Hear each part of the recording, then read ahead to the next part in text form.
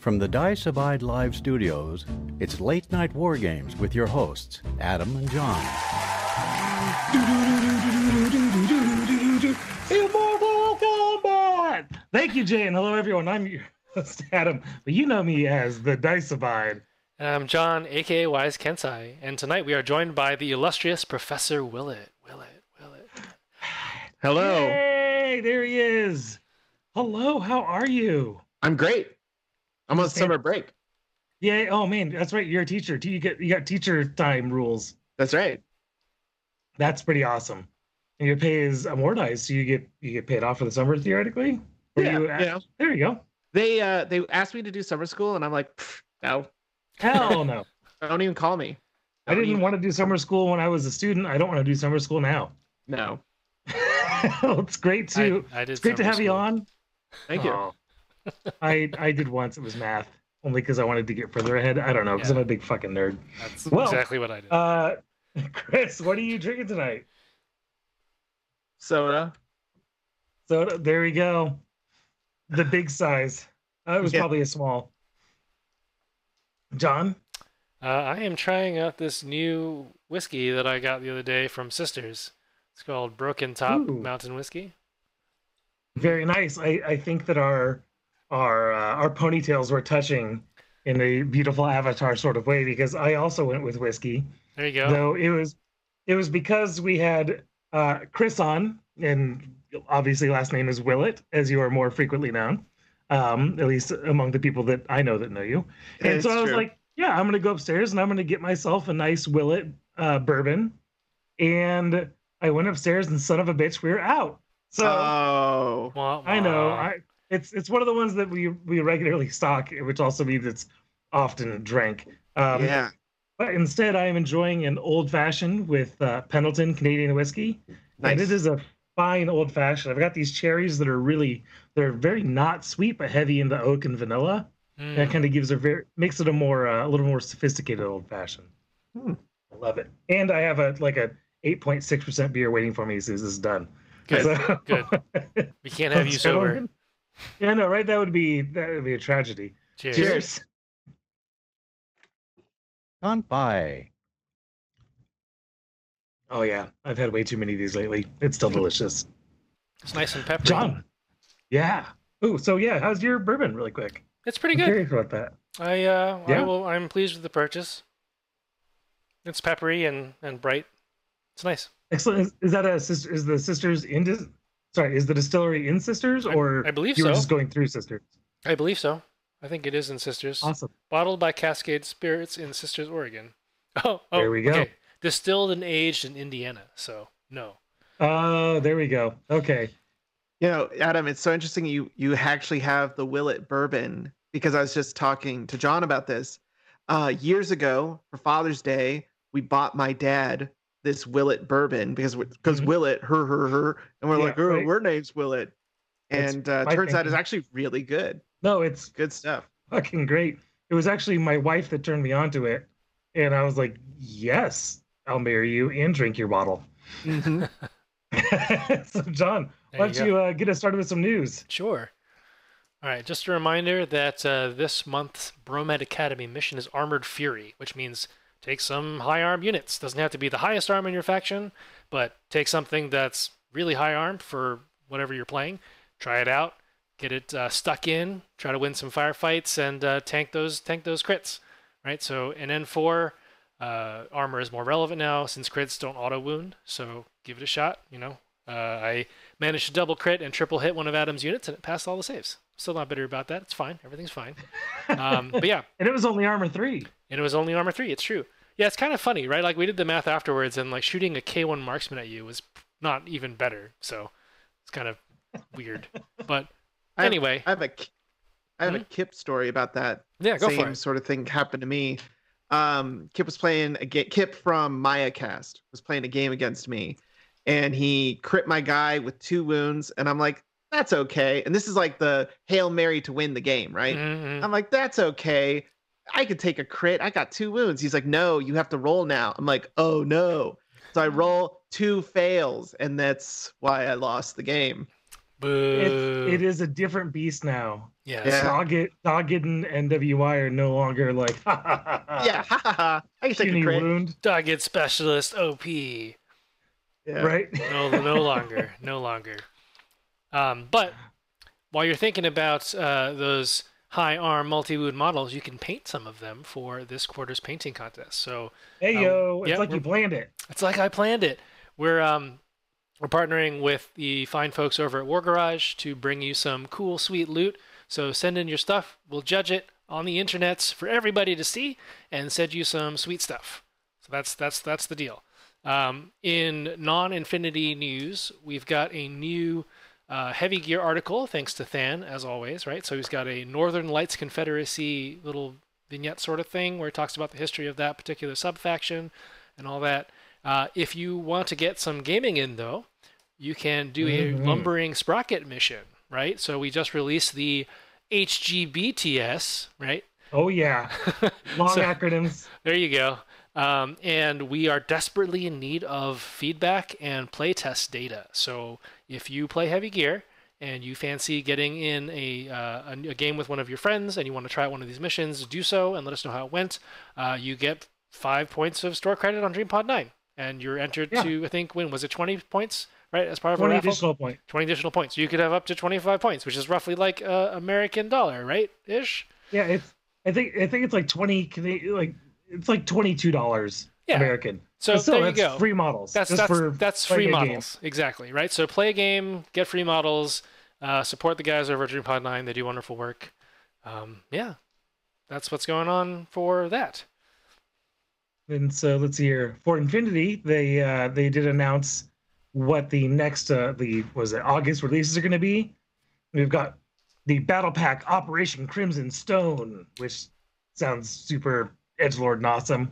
Red Rocks. Yes, and then there's also the Dragon Lady, which is now been announced to be an event exclusive model. So that'll come out at the same time, so you can pre-order and get all those things. And I'm having that Dragon Lady. Indeed. And then finally, there's going to be the Dire Foes Pack Gamma Xanadu Rush.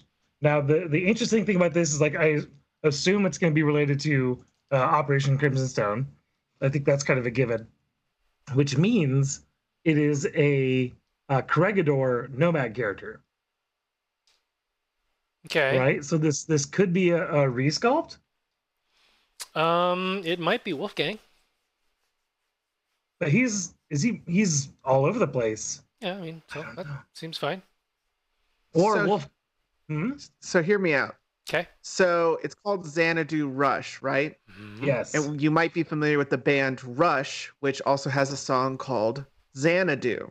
And the Okay. 1970s Olivia Newton-John musical.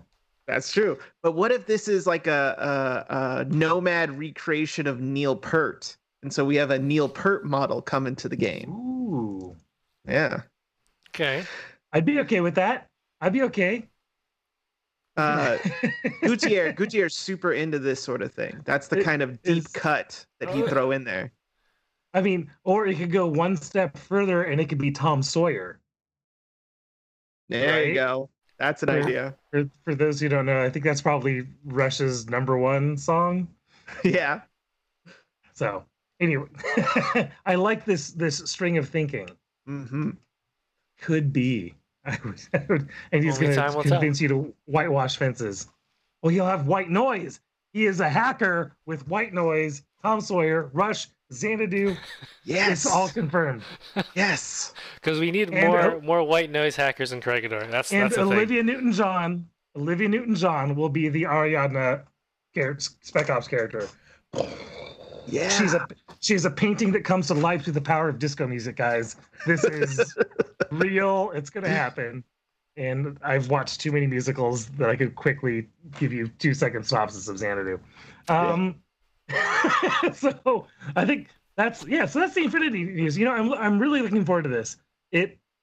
I think that Ariana and Nomads in particular are two factions that I feel like interest a lot of new players. So it's been a little bit of a disappointment with the 4 factions we launched initially, or that were launched initially with Code One, are great and all, but like I feel like most people that I experience that come into the game are like, I want space furries, please. I can I can have nomads. I want the space hackers. You know, it's such this this cyberpunk trope, right? The Yes, hacker sure. faction.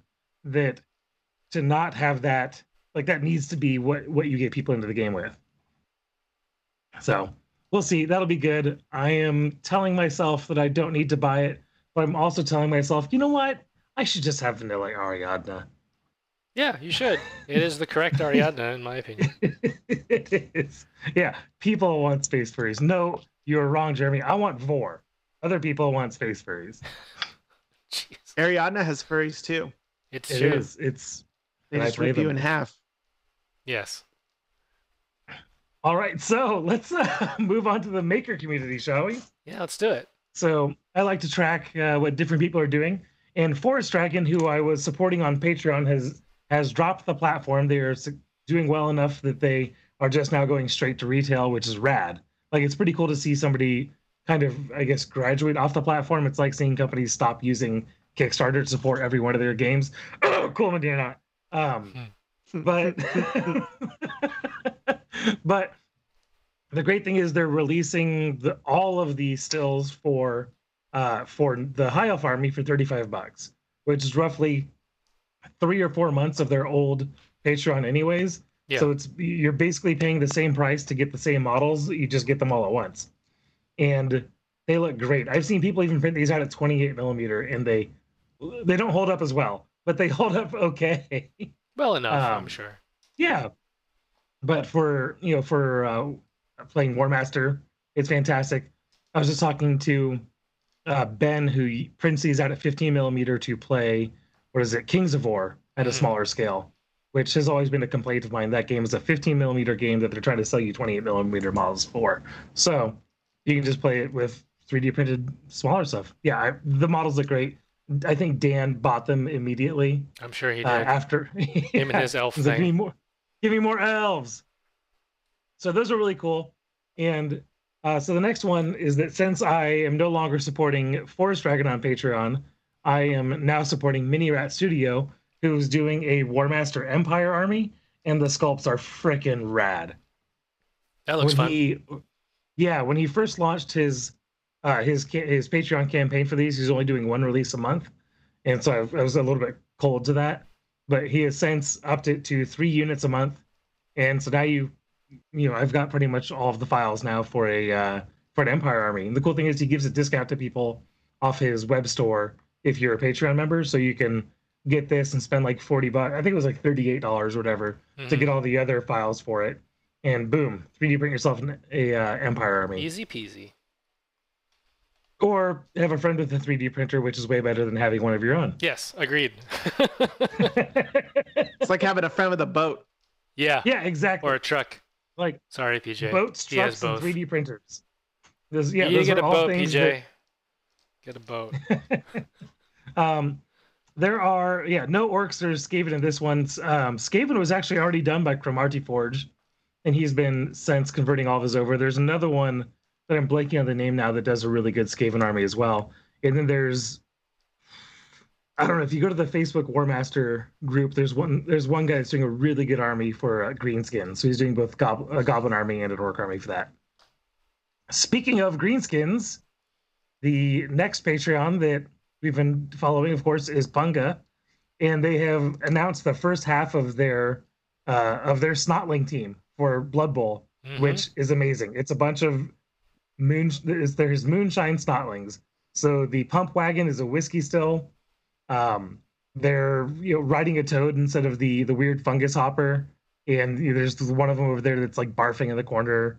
The guy in the front corner with the jug and the funnel is apparently the apothecary. Oh. Nice. Yep.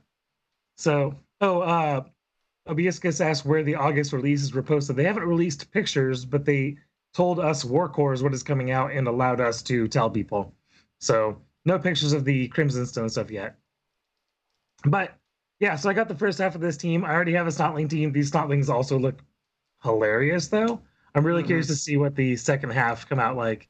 If he's going to do second options for all the positionals, like the stilty Snotling back there that's standing on Crane's legs. Yep. Yeah, all pretty funny. And yeah, Punga's been great so far. I actually just got my my was it the Kickstarter support that I did a while ago. So I've gotten out a new Vampire team and Underworld team to assemble. Yeah, what was it? Russia to Poland to Chicago Oh my to God. Poland to California to Poland. Nope, you missed one. Okay. It was Russia to Poland Okay. to New York to Poland to Chicago to Poland to Chicago to Poland to Chicago to Portland to my house. Okay. Good. Good. It went back and forth across the Atlantic many times. Well, speaking of across the Pacific. Did I say Pacific? No. I said Pacific because this is done by our friend Kayuna. Yeah, so yeah, it's funny. There's like War Master has really been picking up because like even Kayuna has been cranking out War Master. These are pink horrors, I believe, for his Chaos Demons army. And he's he's a great guy who basically just does all of the stuff that he wants for himself, and then has decided to put together a Patreon page where you can give him like $7 a month, and you get all this stuff. So yeah, he did some pink horrors. He's got most of the demons now, so quite a bit of stuff. Oh, Obi has an interesting theory: Poland and Portland. Oh, it's basically the same place. Basically the same place. That must be what it was. But you got some other stuff in the mail, right? Did I get some other stuff? Did. Yeah. So yeah, let's talk a little bit about hobby. It's hobby time. All right, so I got a massive box of MDF from Sarissa, and I built it all over the course of like 4 days. So Awesome. yeah, this is the feudal. Was it the mountain Japanese village table? Not table, but just a lot of their stuff. And so I'm building my idea is building an Eastworld table. So this is it's a theme park where you get to go and pretend to be a local. I made Westworld table for Infinity. Really? Yes, that was my first table of terrain before Trash Town. Oh, that's awesome. Okay, it was okay. Trash Town's better. So my funny plan that we were on here, the same. yeah, right. wavelength. Yeah. Well, so my plan here was that I'm probably gonna have to scratch build an objective room, which if I only have to scratch build one building, I'm doing okay. Yeah. And what I'm gonna do is the objective room is gonna be hard sci-fi inside. Yes. And then of course everything else is historically accurate as I care to get for the outside. So what I did for mine was I used the central objective building from Warsenal. Oh, yeah, It comes with a second story and a roof. So because in Westworld they have elevators, I made the roof to be like a hill, like it's camouflaged. Oh. So it had like cacti on top and dirt and rocks because it was meant to be an elevator that came up. And in one game we played, round 1, it was just the roof. Round 2 was the second layer. And round 3 was the whole building because it was raising. That's brilliant. That was kind of fun. is awesome. So you can steal that idea right now if you want it. I Okay. am considering it very much. So, Ian Shannon, I need your help here. One of the issues with this table that we've discussed is that there's kind of lack of variation in height, right, and elevation. So, we can just use some pink foam hills and stuff. But then I was like, well, clearly these hills should have sci-fi tunnels going through them. So anytime you see Adam on the internet, remind him of this fact. Yeah, like you, Pete, and Obi are just like, yeah, just do like 50 times more work. I want to get this done for Rose City Raids. We have another table to play on, man. But just think how much cooler it would be if you had tunnels at Rose City Raid. This is your flagship event, Adam. Do you want to look bad in front of the world? Well, I'm a big fan of infinitely tall buildings as a way to break up lanes and not make a table so wide open. But there's also, they have MDF Japanese castles. Yes. That's what this table is missing. I've played on a table with that before. It is pretty imposing. Yeah, I wanted to keep it. So I was looking at one point in time, I definitely had the castle in my cart. Yeah. But then I went and rewatched Westworld, and I don't know. I really liked the idea of like they have these like just little nothing towns Yes. in a lot of the places, and so I thought the most interesting part of this town should really just be the bell. Otherwise it is just there are a bunch of whatever farmers, really just trying to keep chilling. it as toned down as possible. Yeah, and I also definitely didn't want to have like the basically missing like a gong and geisha girls and like really kind of over the top stereotypical garbage. Sure. Like there's no pagodas on the table. Yeah. And yeah, so I'm just trying to think of the so the objective was my next barrier. I'm also getting a locust 3D printed by a friend because I don't know, I just really like the visual of this feudal village and then sci-fi hopper there, thing, like yeah. trying to extract some important guy who's getting ambushed while he's on vacation with his family. Yeah. Or not family. Absolutely. So it's gonna be fun. I've ordered a new game mat for it.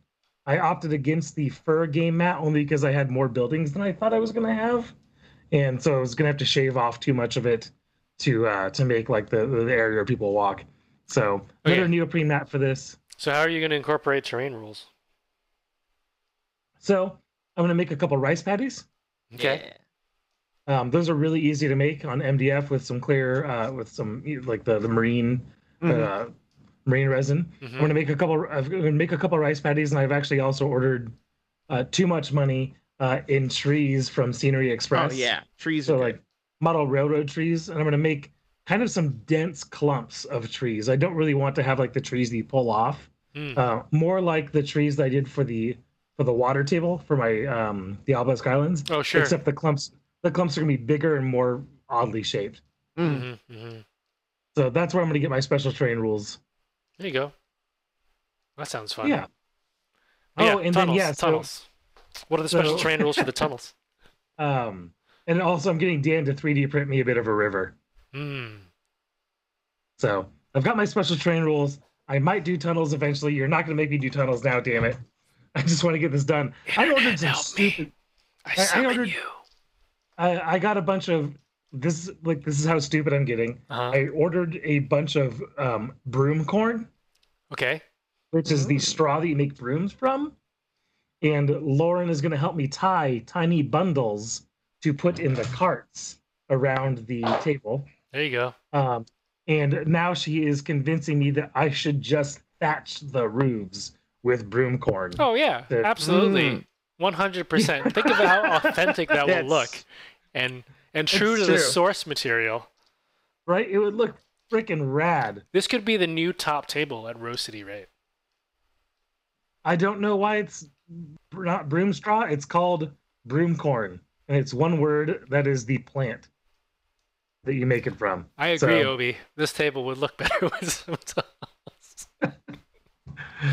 Thanks, Obi. Well, John, what have you been doing for hobby? Well, tell us about all the tunnel systems you're gonna make. I painted up this Morlock. The face was a little damaged, like the cast, so I sort of had to paint on a smile. So it's kind of okay.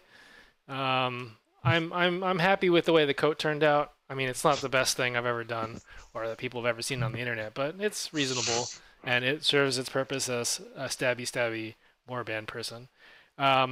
But the real thing that I'm working on over the last couple of weeks is, of course, this table. So I've finished most of the large pieces of it, painted them. Hey, John. Yeah. John. What's up? I think that table could use some more tunnels. Oh yeah.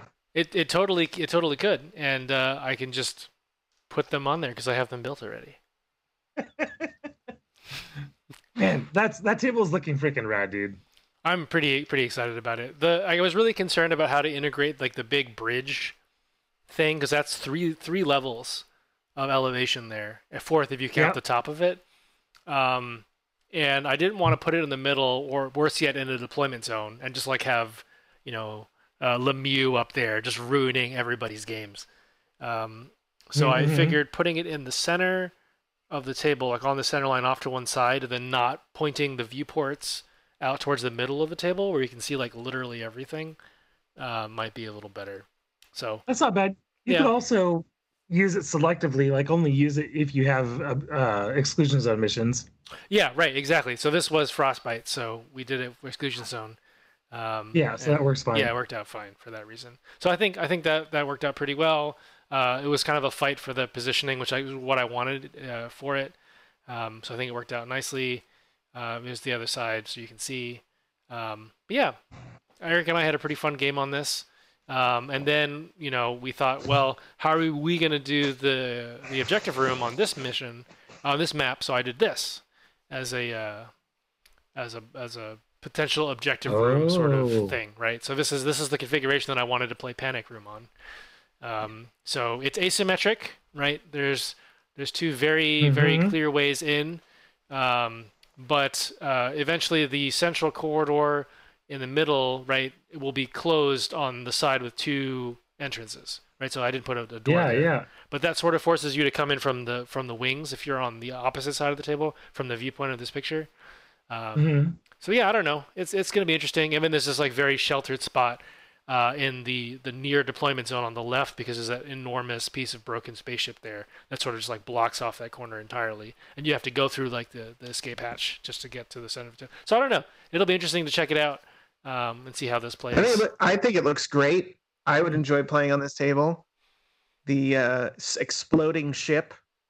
Yeah. Right, like low orbit dock ship sabotaged, and then your team's going into to do whatever it's doing or get out after having successfully blown the ship to pieces. Yep. Yeah, it's good stuff. I'm pretty jazzed. You almost create, if you did this, if you had a bunch more of the tunnel network on the left-hand side of the screen right now, it almost looks like it could be a dry dock or something. Sure.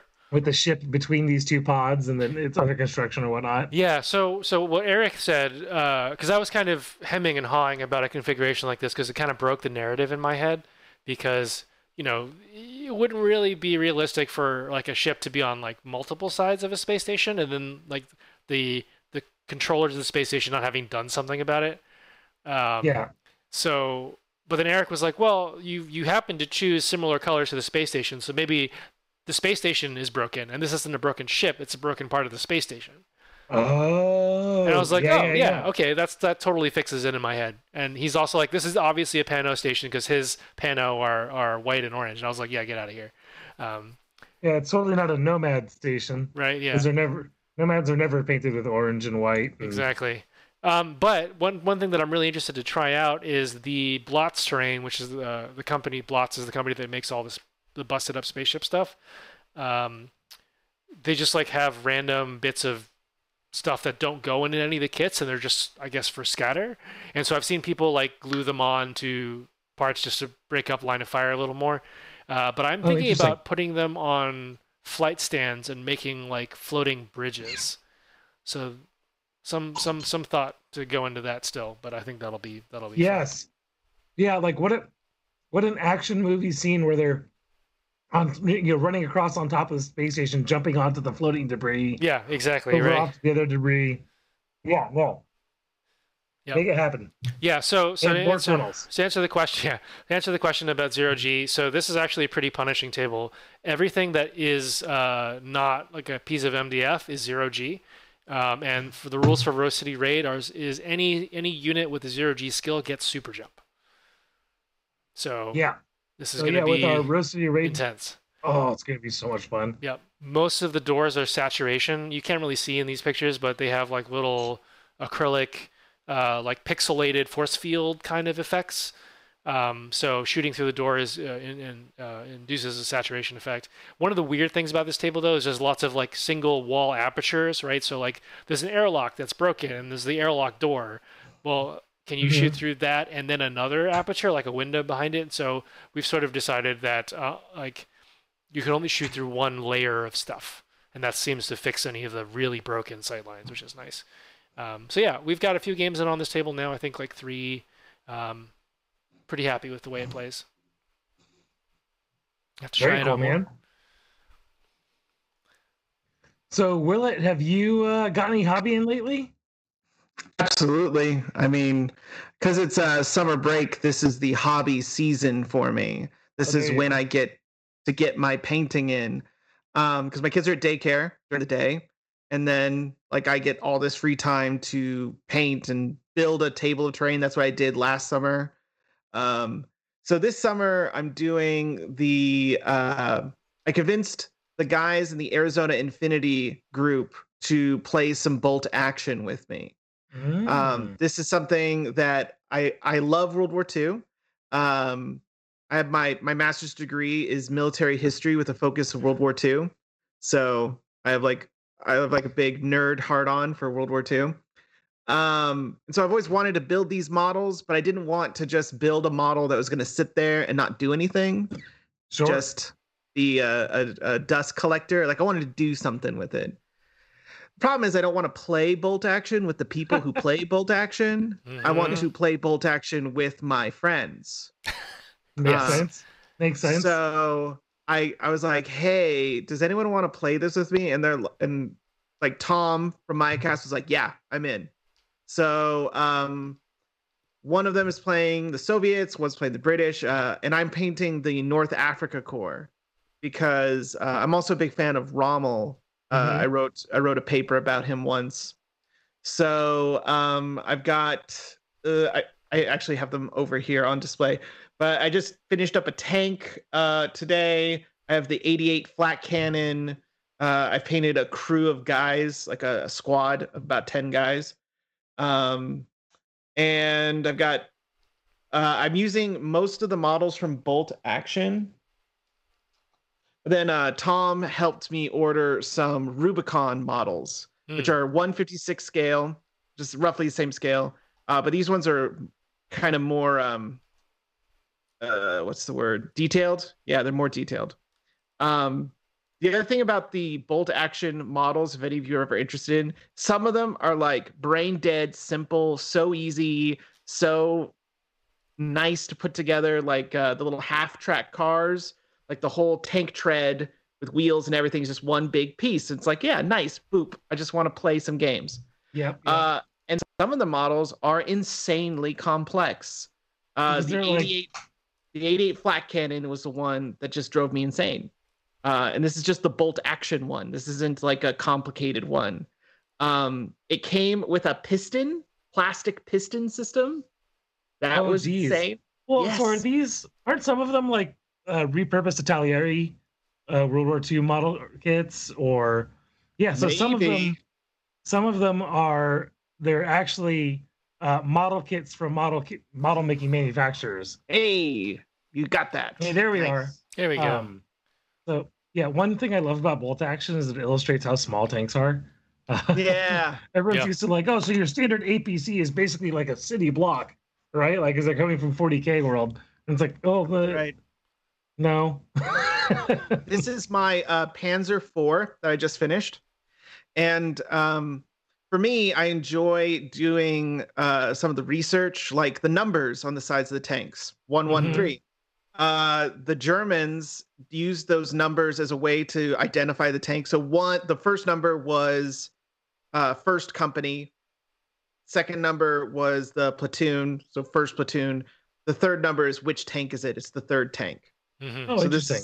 And I picked these numbers because originally I was going to do 413, but that I did right to left and I ran out of room. You see where it's like kind of like a little angle. Oh, yeah. I ran out of room. It happens. There you go. Yep. It's okay. I just did dark sand and then a little bit of pale sand, and then sponging on for some of the wear. Because what they did was they painted them this tan color once they arrived. They were originally a gray color. And then these machine guns were insane. You have to do like white metal origami to bend the tripods into place. I'm pretty certain I did a real shitty job, so I'll probably get like sandbags to cover that up. I'm really big on, I know a lot of people really, really are talented and great at painting. I'm really good at like table ready.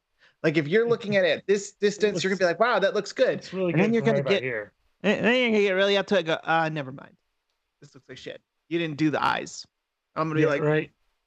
Well, The bolt pattern on your wheels is actually incorrect for North Yeah. Africa core. Yeah. So it's not true.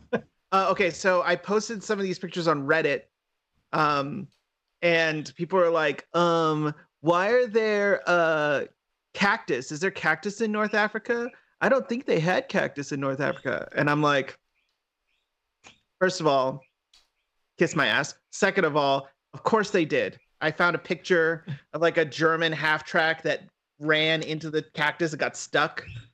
So they have a type of cactus in North Africa. It's just dumb. I believe it's a barrel cactus, and what you have there is no. So that was actually I tried to get into bolt action for about 12 seconds. Yeah. And was quickly quickly decided that was not for me. I highly recommend that you get that starter box, convince your friends, start World War II amongst you and your friends, and then just be like, yeah, we're just going to play a couple games and have some fun, and we're not going to take it very seriously.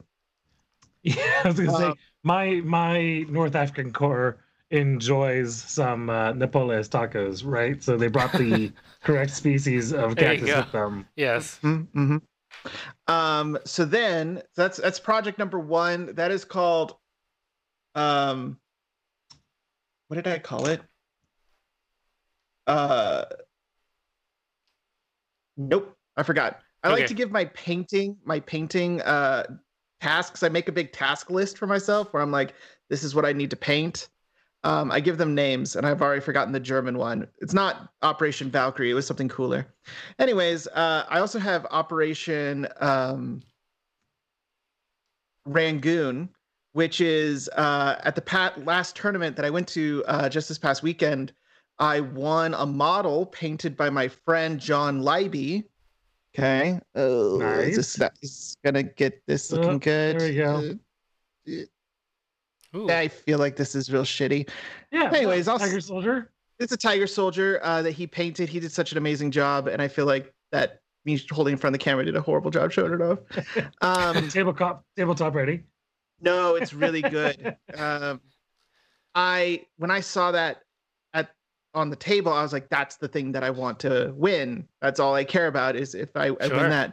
So I was able to snag it, and it's this beautiful orange. He's on like a beautiful pink and blue base with alien grass. John is really good at doing freehand, so he did stripes and Chinese characters on his armor. Just such an amazing model that I was like, yeah, I'm going to start Yujing, and I'm going to build I'm going to paint this whole army to match this. Okay. Can you give me lessons? So he gave me his recipes, and we'll see if I can live up to his expectations. It's definitely a big inspiration for me to be like, yes, this is awesome. I want something like this. So, I got, cause I already had all the stuff from Kaldstrom. So I'm doing White Banner. Okay. I was able to get the Blue Wolf from a buddy of mine. Oh yeah. I had a real problem with the Zanshi, that there's the cold weather ones with the parkas. Yep. And then there's the SWC box, which don't have parkas. And that... Just do what I did and sculpt parkas on them. Come on. Yeah. Oh, yeah, there you go. That's just unacceptable to me and drives me insane. And they're not going to make the parka ones. No, they're not. With SWC. So to get the normal Zanshi came only from Red Veil. I was very, very lucky that a buddy of mine had some. Sterling Rutherford. Sterling Rutherford. He's a great guy. He really is. He's really cool. So he hooked me up with that, and I have now a bunch of remotes. I've got a whole bunch of stuff. Man. And so that's Operation Rangoon. 2 feet straight in the deep end. Totally. You are well on your way, all because you got one model. One amazing model. Let me see if I can send a picture to you. Yeah. And then you be like, then everyone can be like, oh shit, that's what it looks like. I'm gonna send it to you on Facebook, Adam. Sounds good. and then I'll send it to you on Signal, John. Sounds good. We'll make it It's just happen.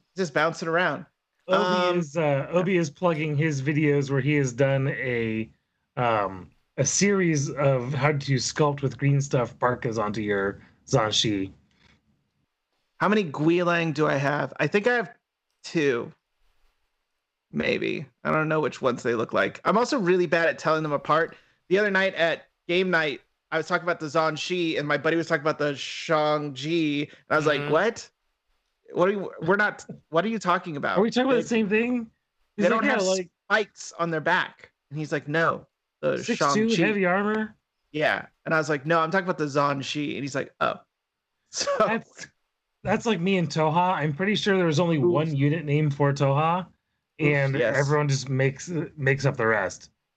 Like I believe that Sakiel is the only thing, and everything else is some variation just made up after that. Morats. Sakiel, a Rukiel, a Sukiel. Oh, Morats too, with the go rats and the no rats and the just throw a syllable in front of rats and you're fine. There it is. There it is. Look at that goddamn thing. Oh, that looks great. Gosh. Yes. John is really, really talented. He made an entire O12 army of cowboys. They all have cowboy hats sculpted on them. They are all, some of them are like Overwatch models that he's like proxying, but they all look fantastic. He's just a really, really talented painter with a really good eye for what looks good. And so when I saw that model, I was like, I must have it. And I got 4th place in that tournament. And I was like, heck yes, I got this. Well done. Nice. Thank you. Chainsaw got 1st place. Of course. Surprising everyone. The good news is I actually made a lot of money because I placed a bet on him. So, oh, hilarious. Because I have a gambling problem. This is well known. That's why you play Infinity, right? That's right. I'm looking forward to Tim coming up for the Rose City raid. He's really awesome. So, anyways, those are my 2 main hobby projects this summer. That's awesome. Great. Yeah. I like to do games. That's what I like to do. All right, so let's talk about some games. I unfortunately had a crazy weekend and didn't get anything in. Sad face. I know, right? Such a bummer. Oh, thank you. Thanks, John. You're welcome. So all right, John. What did you play? I played a game versus Eric. Oh, that's right. Son of a bitch. Which was a lot of fun, actually. He came over Saturday morning, and he ended up staying late into the evening. We had like a barbecue and with some friends over. Everybody's vaccinated now. We can do these things. And then after the barbecue, we played some Heavy Gear. But yeah, we played Frostbite on the table that we were looking at earlier, right? So I don't have to go through all the details. I took a limited insertion list because I'm crazy. I know it's an illegal list, but it didn't. And if you read the battle report, it ended up not mattering at all.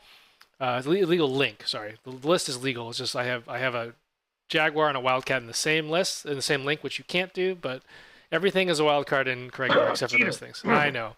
And then he took a very crazy vanilla Hawk list.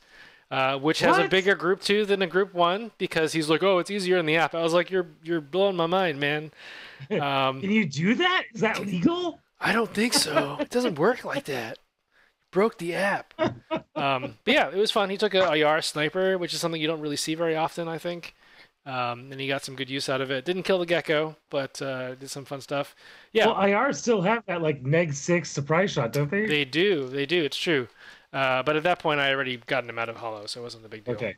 But yeah, I had a good time. It was a fun, like lots of like weird things happened. Like I dodged a Vader off a roof just so I wouldn't get shot by a Azrael as like a Fide was moving around. And then you can read the battle report if you want to know all the details. But it was a good time.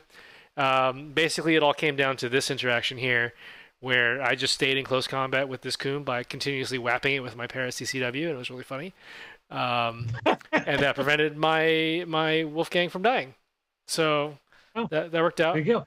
And then how did you find the Frostbite in the new edition? It's fine. It's fine. It was a bit of a struggle to pick a good data tracker, but that was a function of my list and my idiocy and not anything else. But yeah, I was really pleased with the Gecko's performance, and being able to drag an Evader boarding shotgun engineer around was just fantastic. So that was really cool. Oh, that's clever. Right? I mean, Because might as Evaders well. are wild, Yeah. so they can take up that spot in the Gecko duo. Mm-hmm. Gross. Yep. And then like I had this great moment. I was like, all right, I'm in close combat with this one Coon Biker. The other Coon Biker is there, and I don't want him to like roll up and also get into close combat because that would be annoying. So I'll go shoot him with my Gecko. That seems like a good plan, right? So I shoot him with the Gecko. I roll super well, and then Eric's like, I crit. I'm like, poo. Okay. So then he threw smoke on one angle, so I like spent all these orders maneuvering the Gecko to the other angle, and I was like, I'm gonna shoot you again, and he crit again. I was like, God damn it! I didn't have enough orders to get in, and then intuitive attack chain rifle him or something. So very sad, and I was wishing Wildcats had wild card, so I could have paired a MSV1 engineer with him, but sadly that's not a thing in Corregidor. Womp womp. But yeah, it was a good time. I recommend go checking it out. Basically, it boiled down to Wolfgang dodging on 17s against chain rifles all game, and that worked out. Okay. But I also played a game of Heavy Gear on this table. We took away some of the corridors just to make things a little. So this wasn't like a full-blown game. It was just me sort of teaching Eric how to play Heavy Gear because he's never played it before. Was interested. And it was very strange playing on an infinity table with like corridors and stuff. It worked fine. But I think mechanically it works, but visibly it looks weird. Looks very strange. There's like a tank next to a crate. And, like the crate is like the size of the tank, and you're like, this is a very big crate. But it was a lot of fun. I enjoyed it. And maybe there's a tank in the crate. Maybe there's a tank in the crate. That's what it is. They're floating, and there's a lot of hover tanks. Or more crates, more infantry-sized crates inside the larger shipping crate. There you go. Mm-hmm. But it was a good time. He had a good time. He played Caprice. I played Pack. And he's in love with Acco snipers because that's the correct Acco to play. But yeah. So maybe we'll have another person playing Heavy Gear soon. We'll just send him a starter box and he'll be in. Oh yeah, he immediately gravitated towards the Acco sniper because they're like mathematically superior, and he likes that sort of thing. Yeah, sure. But I think we should expose him to some more of the other factions before we just randomly send him a pack. So yeah, right, for sure. Yeah. Well, great. And then, so how about you, Willett? So last Saturday, I actually got to participate in a tournament. What? I know, an ITS tournament. A for real one? Yes, in person. Like somebody got a model at the end and everything? Yes. Amazing. What's it like? It was pretty amazing just to spend time with my friends. In Arizona, our local game store, Games U, obviously closed down during the pandemic. Then some places started reopening again, mainly schools. So I had to go back to school, teaching in person back in October. So sometime in the fall, we kind of just decided that some of us are out and exposed and we're at risk anyways. So we might as well play games too. Sure. And Sterling Rutherford was very, very serious about creating protocols to keep us safe. We always wear masks. We don't touch each other's things. We don't shake hands. The terrain has to be sanitized. So he has a spray that he sanitizes it with. You're not allowed to food and drink. I mean, the list goes on, but we were able to still play games. Mm-hmm. Does Sterling have a shop or? He works at Games U. He's the manager. I see. Oh, okay. Got okay. it. Okay. This makes more sense now. I never made that connection. Yeah. Yep. And so what happened was we were still playing games, but it was really just four of us because really everybody else was able to stay home. Able to isolate. Yeah. Yeah. Whereas the four of us plus Sterling were people who we were forced to be out anyways. So recently now everyone's getting vaccinated. Almost our entire game group got vaccinated. We were all excited. We're like, look, I got my jab. Look at that. So we got to get back into things. So Sterling put together a tournament for us. And I'll tell you a little bit about it. I was playing military orders. Nice. I was playing a 15 order list. And I only have one list because I am one list Willet. Everybody knows this about me in our friends group. There you go. My thing is, why take many lists when one list just as good? It's true. I mean, obviously, it's If it ain't smarter, broke, don't fix it, right? but I often find that I get easily confused about what I'm bringing. And even though I practice these two lists, I feel just more comfortable taking one. And maybe it works, maybe it doesn't. The other thing that I run into is the decision of like, should I take list A or B? Oh, I'll take A. Sure. And then I lose. And I'm like, you stupid moron. You should have taken B. You would have Idiot. So I just take one list. Just one list. Sure. And it's become one list Willet. One bullet in the gun. It's all you need. That's like, I don't know why that reminds me of like Disneyland. Okay. I grew up in Southern California. I love Disneyland. Of course. Disneyland has gangs. Right. And they're not the scary gangs that exist outside of Disneyland in Anaheim, but they're, a bunch of people that are like, we like Disneyland and we're all going to hang out together and give ourselves some silly name. And so for fun, we kind of made up our own Disneyland gang, which I think is about as official as any other Disneyland gang is. Of course. And please don't come for me, Disneyland gang people. But so the ride that we picked as our motto, or as our mascot, was the Jungle Cruise. Yeah. We were the Jungle Bruisers, and the logo that we made for it was the cylinder of a revolver with one bullet. Yeah. Because if you've ever been on the Jungle Cruise, it is the only gun in the park, and he fires at one time to scare away a hippo. And so it's just like the most badass, like hardcore, like one bullet. That's all you need. That's right. One list Willet. So the list had 3 Trinitarians. Off to a good start. 2 were the infiltrating Fort Observers. 1 was a multi-sniper. And then I had a Crozier Link team, mainly of the Knight of Justice with Spitfire, the Crozier with Spitfire, the Infirmerer, a regular Crozier who looks like my wife, with the undercut. That's the Kayla Crozier, and then the guy with the Spitfire has a beard. That's the Chris Crozier. And then I had the mechanic, and then various other bullshit. Anyways, the first game was Unmasking, where I played Higure Yume, who's my friend JP. We actually went to high school together, and we didn't even know each other in high school, but we know each other now. So I lost hard to him. It was 6-2. Okay. This was Unmasking. So what had happened was he went first with Invincible Army. He had a really strong link team of the Jiangxi, the heavy infantry. And he had 3 TR bots. Sure. Yep. And 1 engineer with 2 remotes. Yep. And they were all prone right next to the TR bots. So he went first. I'm like, oh, you're playing limited insertion, huh? Well, enjoy your 8 orders. And he's like, yeah, I have 14. Yeah.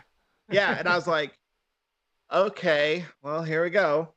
And this leads him to kill my Teutonic Knight with a missile launcher, like very first order, just boom, that guy's dead. And I'm like, ugh. And then from that point on, it was just my dice were not awake in that first game. Every time I would like do something, I'd be like, I rolled a 2, and he'd be like, well, I rolled a 12, and that's a success. And I'd be like, yeah, that's better. Okay. And it was like that the whole game, where I was losing. It was the very last couple orders where I was able to stave off the 10-0, because I had my 2 HVTs behind this little building, and I had a War Core, a Fugazi, and 1 Trinitarian who was able to take down that Super Link team with a mine, with plucky courage, and blinding the last two guys who remained. And he was just like, well, I can't kill those two guys. I'm blinded. And I'm like, that's right. So Take that. You can't kill him if you can't see him. That's right. So that was really good. My next round was against a guy named Simon, who is very, very new. I think it was only like his second or third game. Oh goodness, yeah. We had a couple very new players. We have a guy whose awesome, name though. is Yes, it Bum. was at least a second, right? Yeah. We have a guy whose name is Bum. He's brand new. We have a couple newer players who showed up to this tournament, and I'm like, great, this is your best chance to play 3 games in a row. You will never get that many games in one sitting. So as Simon, our game was a lot of meat. First, it was on my table, Trash Town, which was nice. And so I had like the home field advantage. But then I was constantly having to be like, maybe you shouldn't do that. So like he deployed his link team like this. Oh gosh. Just clumped 5 guys within this area of my hand. Right. Behind in template formation. this, That's what I like to call it. Yeah. Behind a I have these soda cans that are painted to be terrain. Sure. So he's literally just hiding behind that. That was it. Okay. And his missile launcher guy was smack dab in the middle, completely surrounded. And I was just like, okay, maybe, if I was doing this, I would deploy him a little bit differently. Or he had his the iguana tag. Mm-hmm. That's the one with the release pilot who the pops ejection out. system. Mm-hmm. So he was like, oh, I'm going to run into this building. Here's the door. Here's his tag comes up, and there's the infirmary. And I'm like, I know what he wanted to do was to flamethrower them all, but I'm like, I'm going to dodge and engage you. And so I had to kind of walk him back from doing that because I would have felt really bad. Sure. Like, here's this newer guy, and here I am just like, yeah, your tag is dead. Yeah. Your So tag's for gone. those of you who don't know, infirmers are CC20 with monofilament CCWs. So Yeah. that's why that's a thing you want to avoid if you're running a tag close to an infirmary. So I still won, but I was trying to keep him from just like making mistakes that he didn't really even know that he was making. Sure. And I wasn't just gonna like dunk on him. Yeah, And then my final game was against Danicky, who is Dave Peterson, who is a really great player. He and I, he was playing JSA, and what had happened was there was a lot of matches that he probably should have won, a lot of dice trades that he probably should have won. Right. But the biggest thing for me was the Trinitarian sniper. In our table, there was one building it wasn't in the center, but it was just shy of that 24 inches. So I put the Trinitarian right on top. It was the tallest building.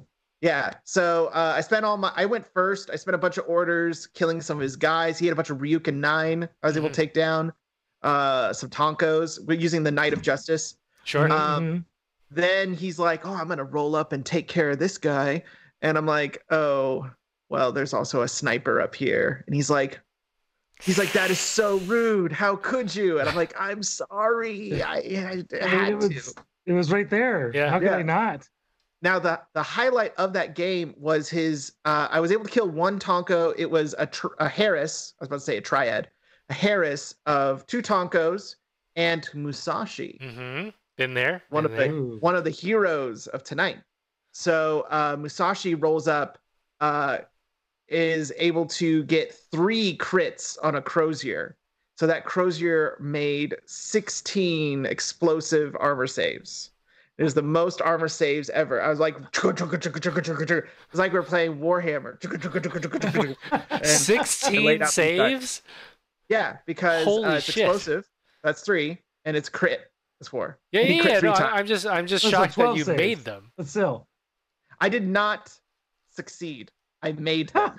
There's the difference. Okay, all right, He made the roll. He did not all right. pass. No, Okay. it was bad, but she deserved it. And I just he went in close combat at her, and I just shot at him, and he died. So somebody asked me, or Jeremy asked before MO, which I'm also loving right now. They're amazing and totally different army than they were before. Yes. What were you playing? I guess before MO, N3 era maybe. What a great question. I have a lot of armies because I have a serious problem. In fact, I You're in actually good have company. a shelf right here in front of me with the painted ones on display. So a year ago, my painting project was Pano. I think that was Operation Pitter Patter Paint Splatter. And then I also have Akari Company. And I've actually always really enjoyed them. I painted my Fat Wan-Wans. I got 2 boxes, so I had 4 of them, and did their arms, each one a little bit differently. And I painted them each like Ninja Turtles. So one, they all have like green shirts, but like one has blue knee pads and a blue bandana and an orange bandana and so on and so on. And it's because you have to roll booty for them, and I needed to differentiate them in my head. Yep. So I'm like, and then I'd be like, all right, so Leonardo leads. Let's roll for Leonardo. Donatello does machines. Raphael's cool but rude.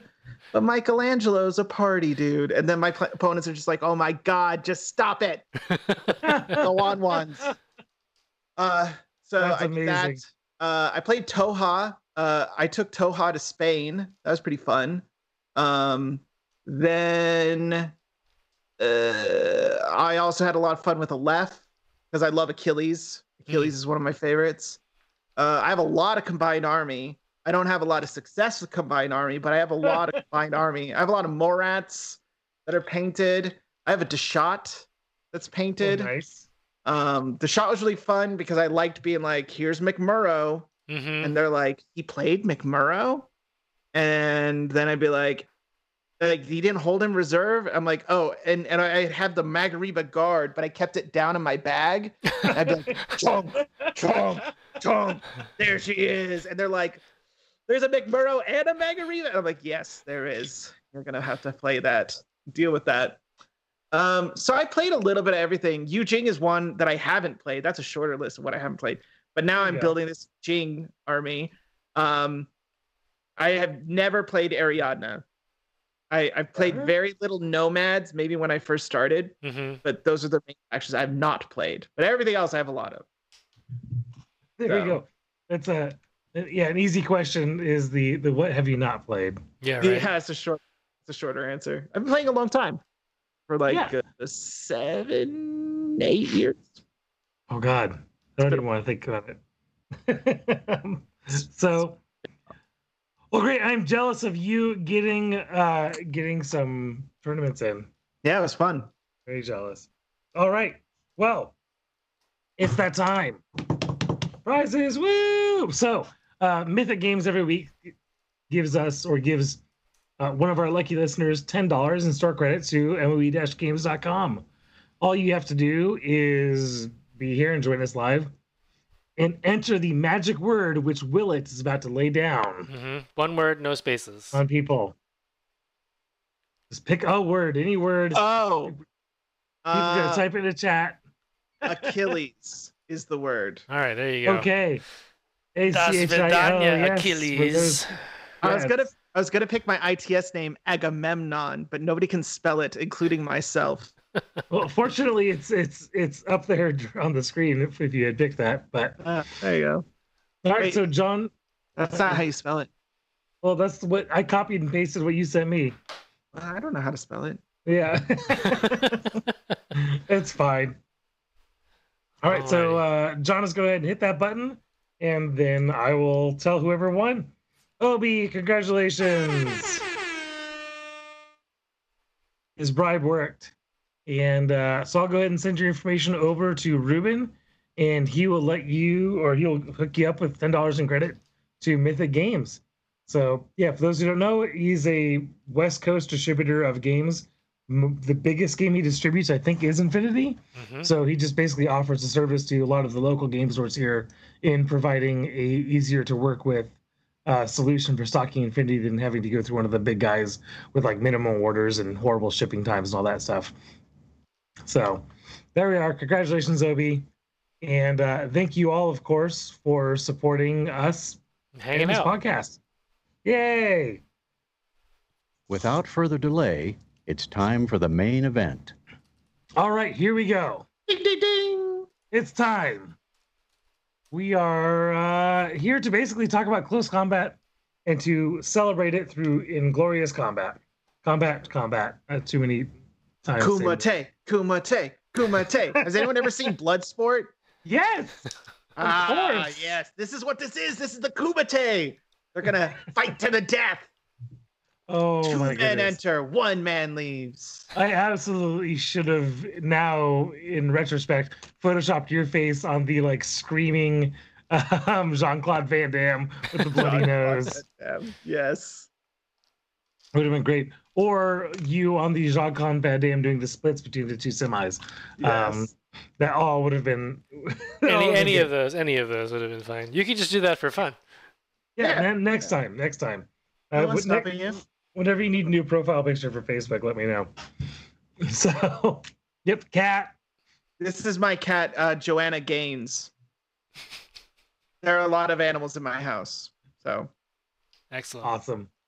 So, all right, let's talk a little bit about close combat. So we don't just want to sit here and roll dice or for no fun. We would like to educate the audience a bit on close combat and Infinity, because it is a tool that you might not even use every game. You might use it very rarely, but it's actually something that, when the time is right, is very handy to have. it's good stuff. Yeah, like, so for those who don't know how it works, it's basically it's usually a single dice roll off with your CC stat against your opponent. Most things have a CC stat of between like 13 and 16 for like your basic units, 13 and 15. You're and- nerds. Hmm? You're nerds. Yeah, exactly. They're nerds. They didn't work out. They didn't learn how to fight. Yeah, but the thing is, like, that's a higher stat than you're used to seeing across any other stat in your profile.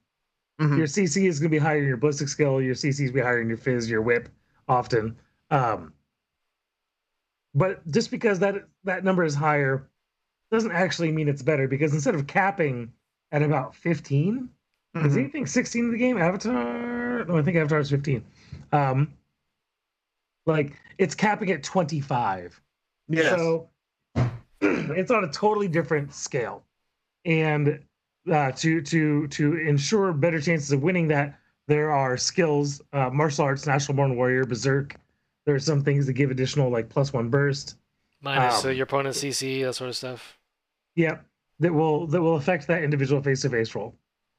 But the big thing to emphasize here is that it is almost always one dice, unless you have a very high level of martial arts or have the +1 burst from either two of the same, like two pistols for the Nazarova twins, or Janstar.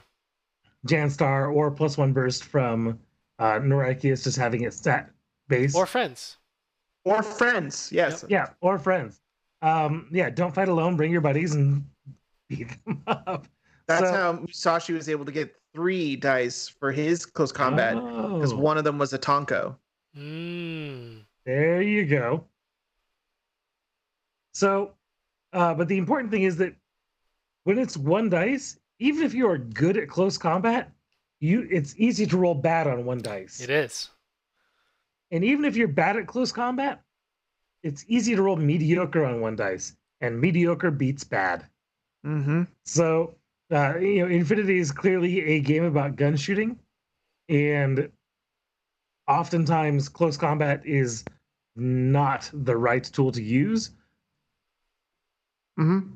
but It but depends. it can be. So let's talk a little about why it's important.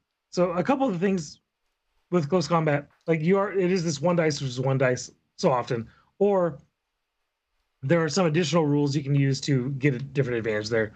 What was it? So like stealth is going to help you move into close combat better, right? So if you can stealth into close combat, you might not be drawing other arrows on your way in. So that's like an important. Plus, if you have smoke. Yep. Yep. If you have smoke, you throw smoke on someone, you can walk into close combat. You can't shoot them. Oh, so really quickly, this is a great question. Clint asks, how do skills above 20 work? So in Infinity, anytime your target number is greater than 20, you actually add the difference between 20 and your target number to your dice roll. It is the only time you modify the face of a dice. So this means if you are, let's say you're Musashi and you're CC 25 and you're using martial arts to get +3 to your CC, so your martial arts 28, you add 8 to your dice roll. Yep. And the ending result, if it is 20 or greater, is a crit. So if Musashi rolls if he rolls his 1d20, well, he rolls 2 because he has more swords, but if he rolls a 3, it's actually an 11. Yep. That's right. If he rolls a 12, it's a crit. If he rolls a 12, it's a crit. So 40% chance to crit with an explosive close combat weapon. Pretty good. It's pretty. I also have another thing about that too, is that in my Monday game, the Knight of Justice was fighting Andromeda in close combat. And we both have very high close combats. So I believe he rolled an 18, which is a crit because he was 22. Yep. And I rolled, we'll say a 19, which is a crit. Yep. So we just both crit, which means nothing happened. Right. Yeah. And that was very frustrating for my friend, but I kind of think of it as like we're both so good at fighting that we can't lay a finger on each other. Just like in The Princess Bride when they're dueling. Yes, that's us. exactly. And then I spent another order and I was like, just as a heads up, I'm not left-handed. And then I switched to my right hand. I think to me, I feel like the double crit is that shot that happens in every fight scene where like their blades are crossed and their faces are way too close. Yes. It's like that from the angle. Absolutely. The You thing gotta see that the never teeth. You would gotta see the happen. teeth. They're grinding Yeah. just like the blades. Sparks flying everywhere. Like that's the double crit moment. But the thing is, it is an important tool, right? It actually, I think for me, the biggest one is that ability to smoke and move around a corner and get somebody in close combat. To basically, your goal is to eliminate options from your opponent. For me, at least, that's how I feel close combat works. Yes. Because once you're in combat, most options look terrible. If you're facing down like a fully linked Aguacil who's rolling 2 dice on 15s against you, that sucks. But if you can reduce them to 1 dice on a 13, that could help, especially if you're talking about a warband unit that's not going to roll great at range, or even just a mediocre, like a skirmishing unit. Yep. Yes. Another thing is like if your opponent has mimetism -3 or mimetism -6. So shooting at him, you're like, ugh. But if you close combat him, that doesn't come up. Right. Yeah, you can negate in the stuff. saturation zone and cover. Exactly. I also think about you mentioned warband units are usually very cheap, like the Shaolin monks, Shaolin warriors. The Shaolin warriors in Yuqing are like 5 points. Yep. Yeah. And they hit like it's trucks. all about, can I punch up? Can I trade up and kill your 25-point guy with my 5-point guy? You win. Hey, who cares? It was 5 points. Yeah, that's an interesting thing, is that, like, ranged weapons in Infinity are very expensive. Close combat weapons in Infinity are very cheap. It just doesn't come up as often, like you said. Yeah. So if you can leverage close combat in your favor, then that's what you want, right? So again, going back to things like if you're facing like a Swiss guard, if it's not on a rooftop, if you can get to it, even just locking it in close combat is going to turn into a slap fest. They're going to waste orders. One of my favorite things to do is to move up the cheap warband into close combat with, say, your tag or something similar, and then to be like, okay, I'm going to leave this now. Yep. And you're like, what? Now you're tied up and engaged. You cannot react outside of this close combat. And when it's your turn, you have to deal with him.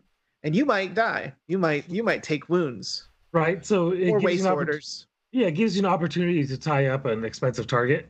Yeah. Like, I'm not going to waste my orders and have my guy die. You are. Yeah.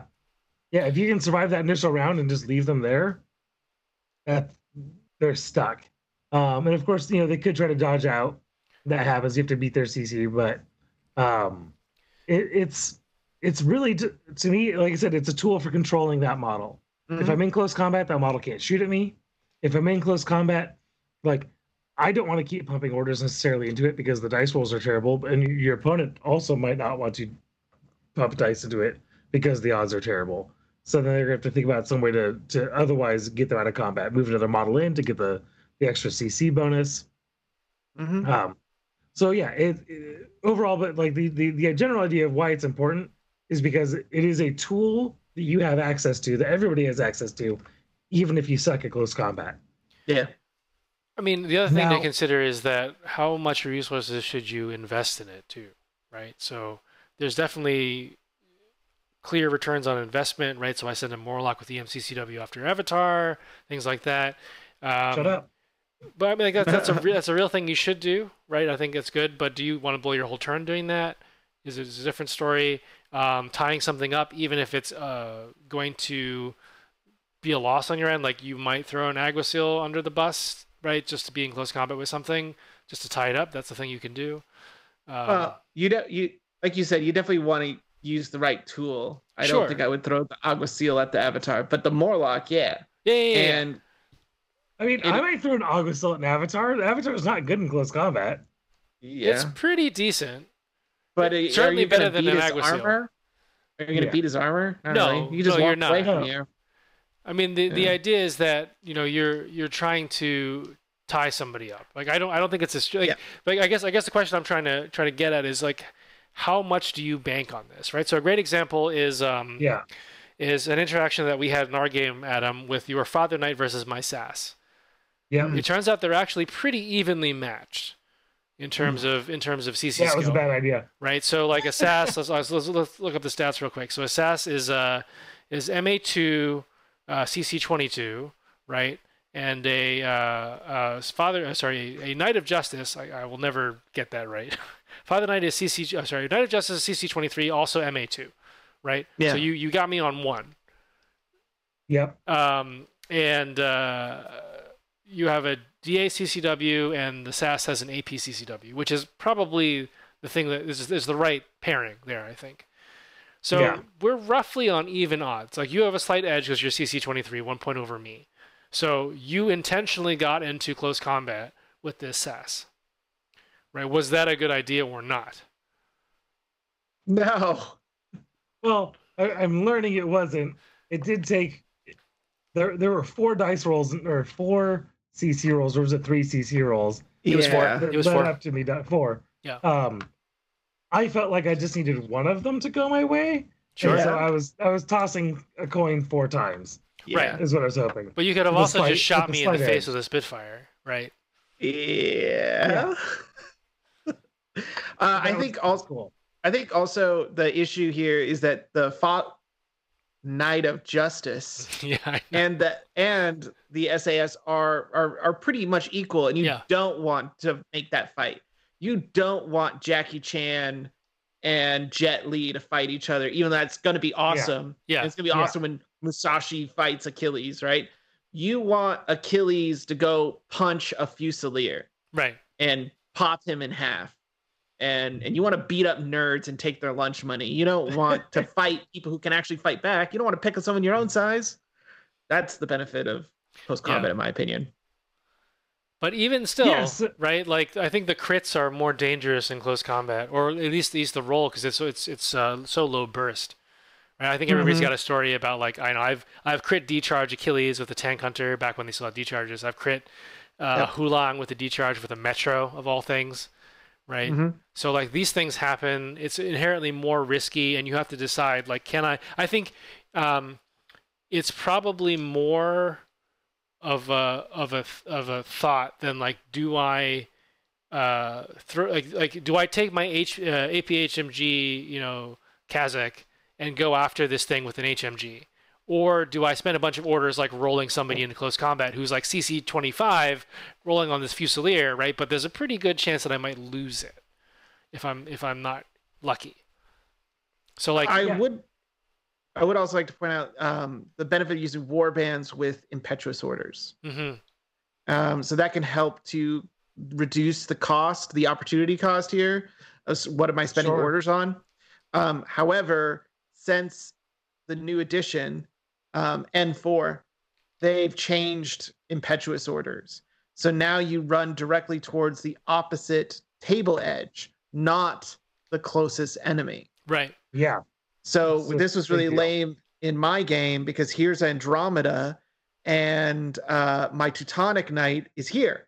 So I'm like, great, I'm just going to run towards Andromeda and I'll get that 8 inches closer and save that order I would have spent walking.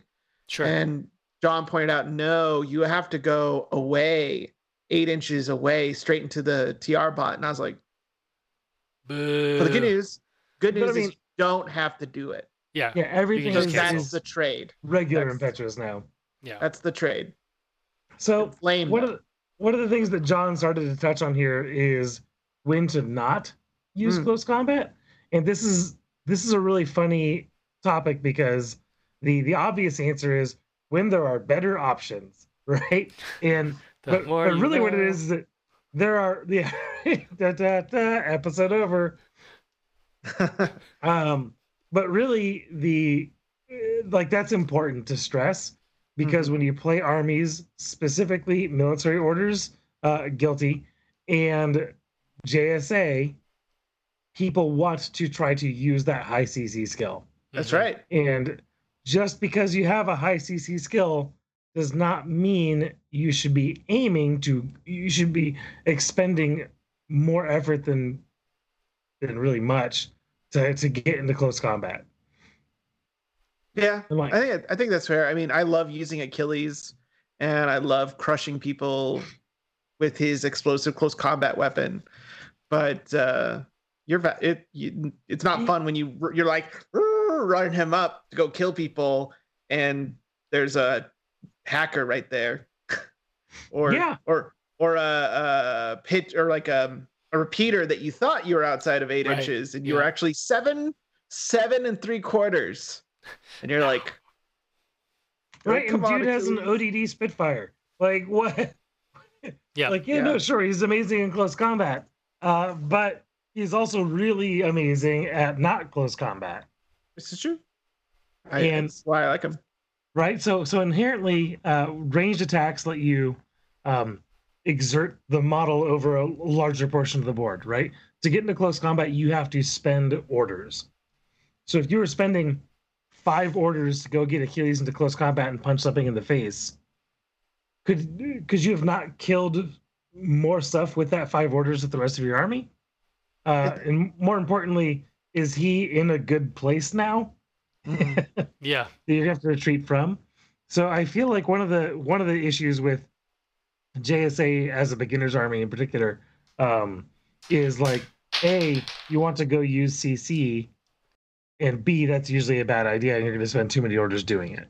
Yeah. Although when I played Toha, I did always bring a McCall into the triad. Sure. So usually I had one person who's like a gunfighter, like Elise Kisan. I would bring the bioengineer, the doctor engineer, biotechnician. I don't remember what it is. But that lady, So Kumo Tail. bioengineer. She's a Kumo Tail. I'd bring her, and then I would bring a McCall. Smackaboo, Yeah, it's a Theodore. smockable. Anyways, I'd bring that McCall so that he could just go get slingshotted, Hmm. and he's dragging along everybody else, but he's going to get slingshotted, goes close combat someone, so that I don't have to waste my gunslinger in a bad fight, yeah. a bad gunfight. Right. Good close combat fight. Yeah. I mean, I guess if It is a Im- great tool to have right. when it's the right time to use it. Yeah, my opinion is if you are pleasantly surprised when you're offered the opportunity to CC, right, like you're doing it right. Yeah. Like, it should never but- be plan A unless you're like, I'm going to do, what Chris just described, which is like, I'm going to take this triad up. There happens to be a Makul in there. He's good at the thing, and I have an opportunity to use it now. Your goal isn't to take, the Sukiel HMG and gunfight your way to a close combat attack with the Makul. That should not be the plan. Right. Right. And really what the Makul adds to the triad in this case is the option. Yes. Mhm. CC. That's Like, right. You're moving around the table, something got close. Well, I guess I can CC it, which is an option that I wouldn't have otherwise. Mhm. Mm-hmm. And even when it comes to characters like Shinobu, right? We're talking like one of the best CC units in the game, right? With CC 25 martial arts, surprise attacking. A lot of times you're going to get more mileage out of that surprise shot combi rifle. Yes. Surprise shot ODD combi rifle, putting somebody at -12 so they can't hit you back. That is likely often going to be better than you rolling your 2 dice, watching yourself roll snake eyes, and really crying. Yeah. It's a tough thing to do. I mean, I think basically, there's a couple ways to play her. You can say like, I'm gonna do the Alpha Strike and hope for the best, right? And then you're spending a huge amount of orders, potentially breaking through something, even if it's just like I have to cautious move past this now, right? You might have to do that just to get past some like sketchy discovery arrows that you maybe somebody's got MSV or something, and then you get behind like a tag, right? Or you could just leave her there and not do anything until the tag moves up, and you're behind the tag anyway. Somebody in the chat had asked about whether or not we build lists with close combat in mind. I think. Okay. No, honestly, no. I have a perfect example for this. Okay. So let me pull this up. It is far from my mind. I think that like my usual advice for a totally new player about CC is that's a part of the game you don't even need to learn. Like you could go your whole Infinity career and never learn the CC rules and win tournaments. Okay, so here's a list that I built specifically for Panic Room and Frostbite. There are some CC All-Stars in here, right? A Jaguar is excellent. It has smoke. It has a chain rifle, so you can force bad decisions, right? I roll up and I'm touching you now. There's a whole link behind you. What do? Do you dodge? Do you CC me back? Like, what are you going to do? I might chain rifle you twice if I'm on a link. It's all bad, right? And then I've got Wolfgang in there who has Berserk +3, and he will wreck your face. So, but I don't take these things specifically with the plan of using them in CC. I think they are a part of my toolkit that I bring to Panic Room because I want something in Panic Room that can chuck a grenade and like a smoke grenade in there so I can get stuff in, right? So the Jaguar's there primarily for that. And then if I'm ever in a situation like the Jaguar is there because for several reasons. And the first reason is he gives me a linkable smoke grenade, right? The second one is he gives me a linkable chain rifle. And the third one is if something that's a CC powerhouse comes knocking on my door, I can dodge into CC with it and potentially kill it or at least slow it down. So that's like a distant third, right? And the only thing that I would actually actively consider ruining somebody's day with in CC is Wolfgang because of the Berserk, right? And that basically, because I can't miss with Wolfgang. That's the difference here, right? It's not just rolling for crits. Yeah, there's no longer any chance of me not getting armor rolls on you. It's just I'm going to sacrifice, Wolfgang's body literally, just throw him in the room and kill a target of opportunity, right? So so if I can engineer a situation where the odds are, irrevocably in my favor, right? Like I'm just going to do the thing and you can do nothing. You might kill him, but I'm probably going to kill you too. Then that's what that's what I do CC for, right? So there's some tools like that. Wolfgang's a great example. McMurrow, the Damaru, right? Anything with Berserk. So you can do that sort of thing, right? So if you ever, I encourage you to go watch Chainsaw's TTS games with JSA from a couple months ago, where he actively finds or tries to find scenarios with which to dodge a Damaru into line of fire, right? Which provokes no arrows, assuming nobody's like hacking you or whatever. Now he's within a movement of something that he needs to murder, and then the next order he's in close combat and whapping that thing in the face. So those are tools you can use. That is a very explicitly designed CC unit for a particular task. But again, right, like there's a lot of other stuff that the Damaru is doing. It has chain rifles. It might have a Spitfire, right? There's all kinds of stuff it does, and Chainsaw is leveraging it to do those things first, and then it's not part of its primary plan, right? Like when we were discussing this beforehand, it wasn't I'm going to berserk somebody with this Damaru. The statement was I hope I get the chance to, which is a different statement. Also, Chainsaw is an amazing player, and also true. You should just watch his streams because you'll learn from him. He's really, really good. Someone had asked about models that are good at close combat that I would take or use. With Aleph, of course, I love Steel Phalanx because of Ancient Greece. And Achilles has always been my boy. When I was playing vanilla Aleph, I like taking Posthumans and Achilles, and I couldn't bring myself to not bring Achilles. He was so good. He's so much fun. he really is. He's just really is fun to be like, yeah, I'm gonna go close combat this guy. Then the war bands, but it's exactly what Wise Kensai said, which is that you don't take the war bands for their close combat, you take it for their smoke. Because they have, that being able to throw smoke is so valuable, having them be in a link team to throw smoke. The Macalls in the Harris, the Myrmidons in the Enematarkos, the Jaguars, these are all valuable, mainly for their smoke and occasionally to go punk someone, but mainly for the smoke. So, and in military orders, there's tons of great close combat guys, but that's not why you take them. They don't have smoke. So occasionally good close combat comes up. I mean, like a great example is what happened to you in your tournament game, right? You're like, hey, new guy, don't move your tag next to this thing.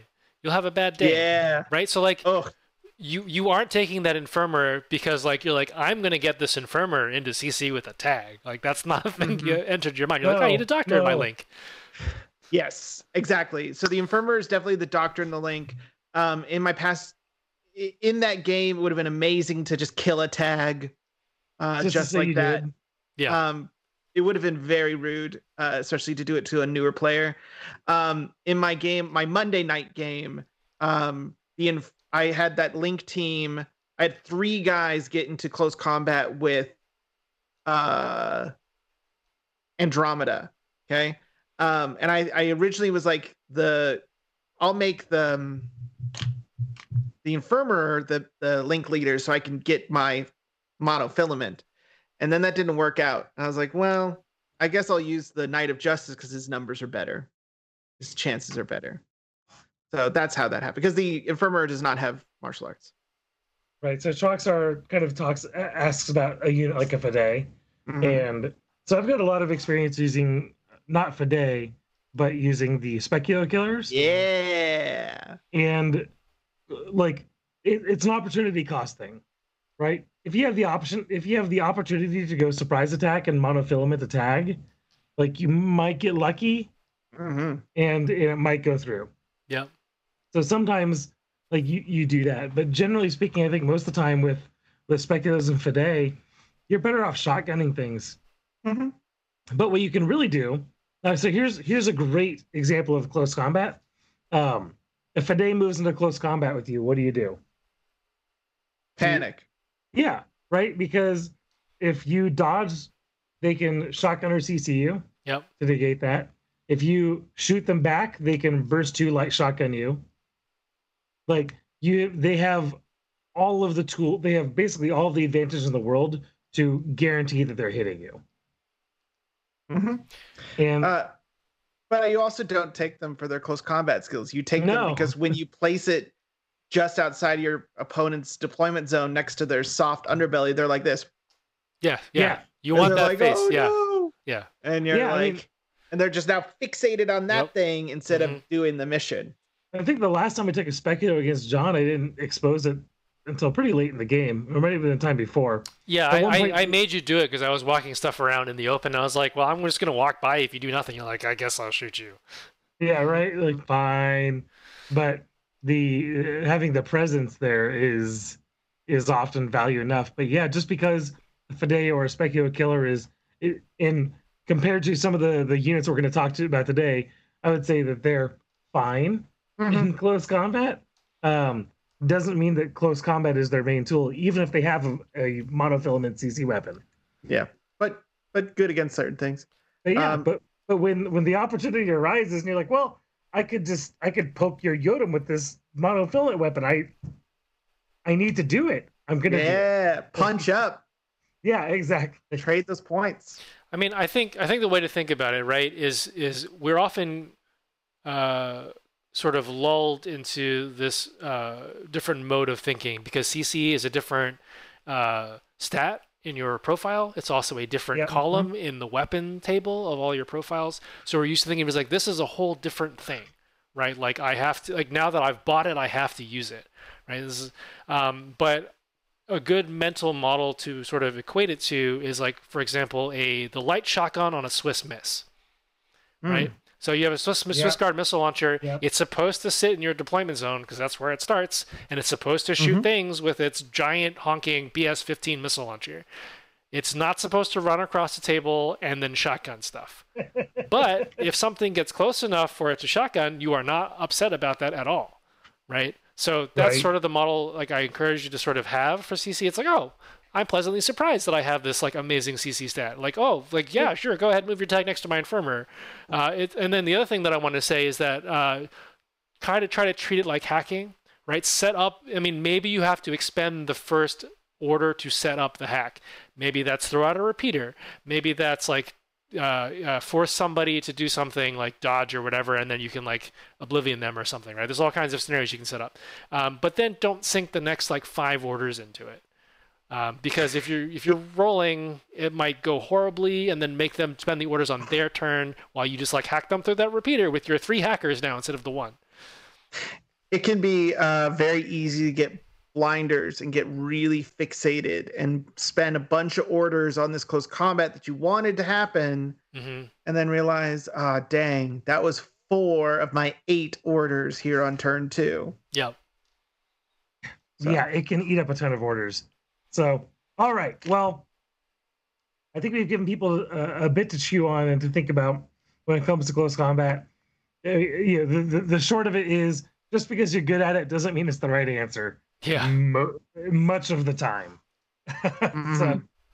So now let's get down to Immortal Kombat. Yeah, I'm excited for this. I was really happy when that song played at the end credits of the new Mortal Kombat movie. Yeah, I man. was sad when it wasn't played the rest of the time. All right, so Willet and I have come up with a lovely bracket to pit 8 of the top close combat units in the game against each other. We had a couple little rules based on what we picked. We avoided Berserk because we wanted a winner instead of everyone dying. Yep, that's a thing. So we didn't talk about it very much earlier, but Berserk is a great thing because it forces a normal roll, and often it means it's a peace trade. Yep. So that wasn't going to work well in a Swiss bracket system where we wanted to have somebody win at the end.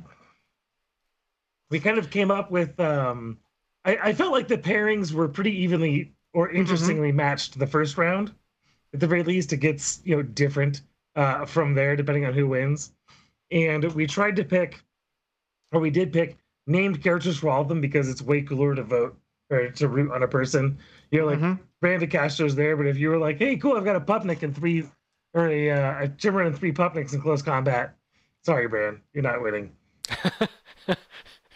So. We wanted, this is Immortal Kombat without a K. It's a C for those of you who are listening. There's certainly no copyright infringement implied or otherwise. That's right. The other thing about the choices too is they're all available in vanilla.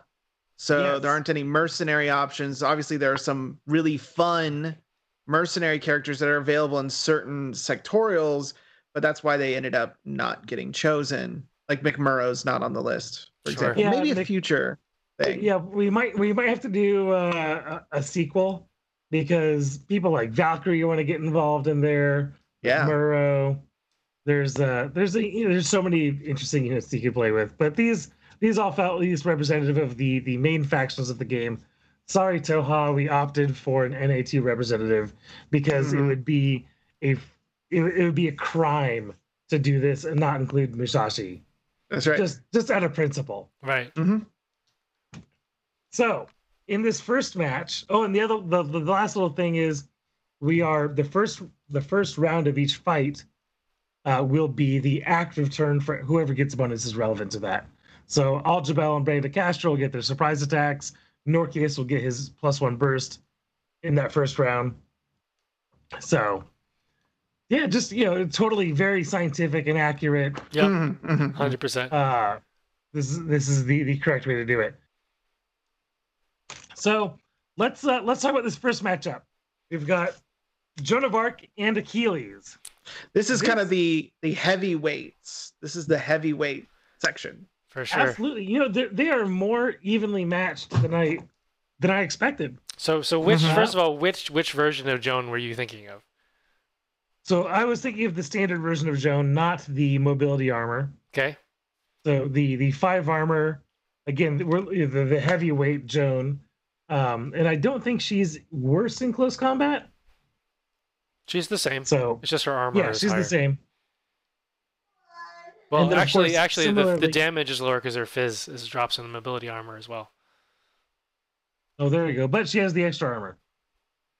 So we're gonna go with the classic Joan of Arc Okay. against the hoplite armor Achilles. Mm-hmm. The reason I felt like taking the regular version is because I always take her for the +1 SWC. Mm-hmm. Oh, Sure. That's why There you I go. love her, and that's Yeah. why I felt it was better from my own personal perspective to use her in this one. Pano will be very happy with extra slick for sure. Mm-hmm. Right. So just running down their CC stats. So Joan of Arc, we've got a very respectable CC of 23, martial arts level 3. Yep. So MA3 in the previous edition was the important number, which gives you the +3 mod for yourself and -3 for your opponent. Now that's MA2, which is fantastic. Mm-hmm. But for her, it means an extra point of damage in close combat. Extra 2 points. Extra 2 Mhm. points, right? She is swinging with a whopping Fizz 15, which goes up to then 17 Mm-hmm.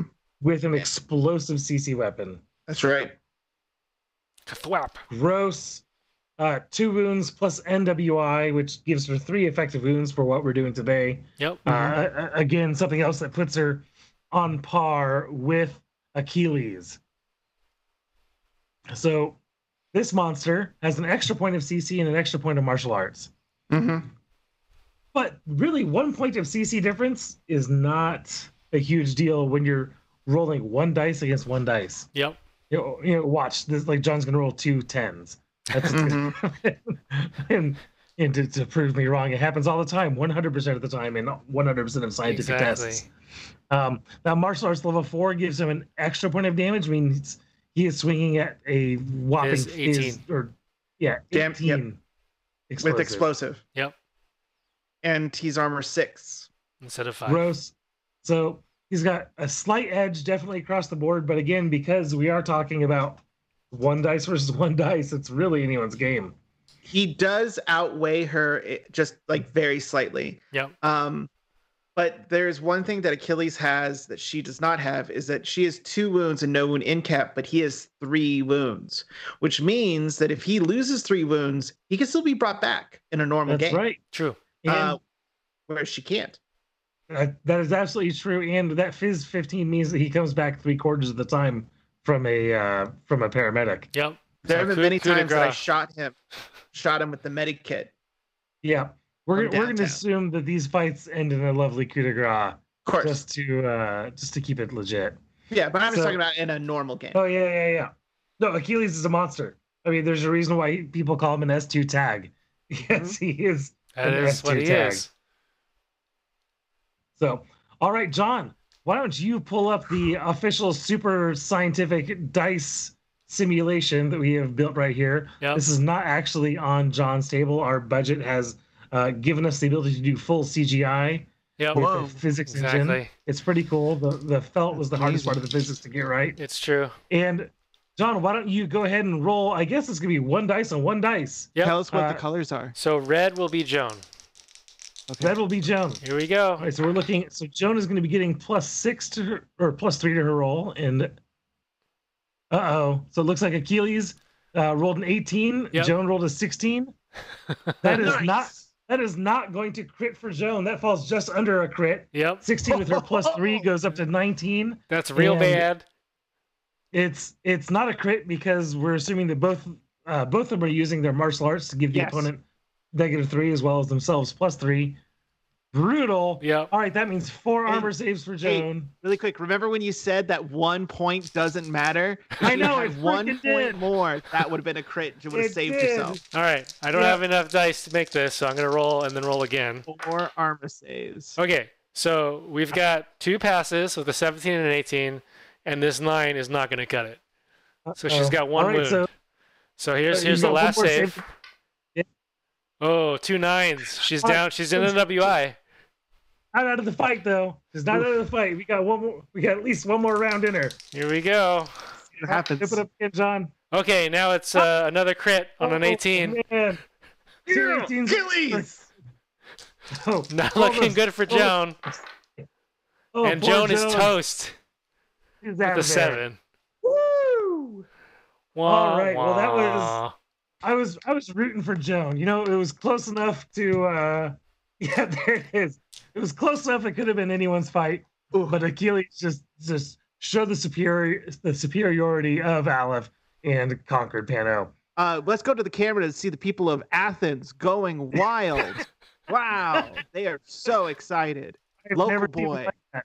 Like, for those on the podcast, have to take our word for it. We have live correspondents all over the sphere. It's true. All right, so I think Achilles can go all the way, personally. I I think Achilles can go all the way. I'm big yeah. on Achilles. he No, has. that- I mean, that's not he's a heel.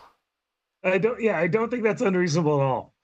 So our next round, this is a really interesting fight, and Will, you and I had some back and forth on which version of Adel to use, and we settled on the medium infantry one. Really? Especially. So, for those who don't know, Adel has two profiles: one that's a heavy infantry, one that's a medium infantry. The reason why we settled on the medium infantry one, despite not being able to take a hit as well, is that he has a para CC weapon -6. So if he can land that is true. -6 to mobilize the opponent, he is then free to wail on them with a monofilament close combat weapon until they're toast. Mm-hmm. That is his key to success here. So Adel has a CC 23 with MA2, which is really we talked about the MA2 that you need. Although it should be pointed out that MA martial arts does not affect monofilament because so it it's could be not MA4, based on it's not physique. gonna It's do much. just flat damage.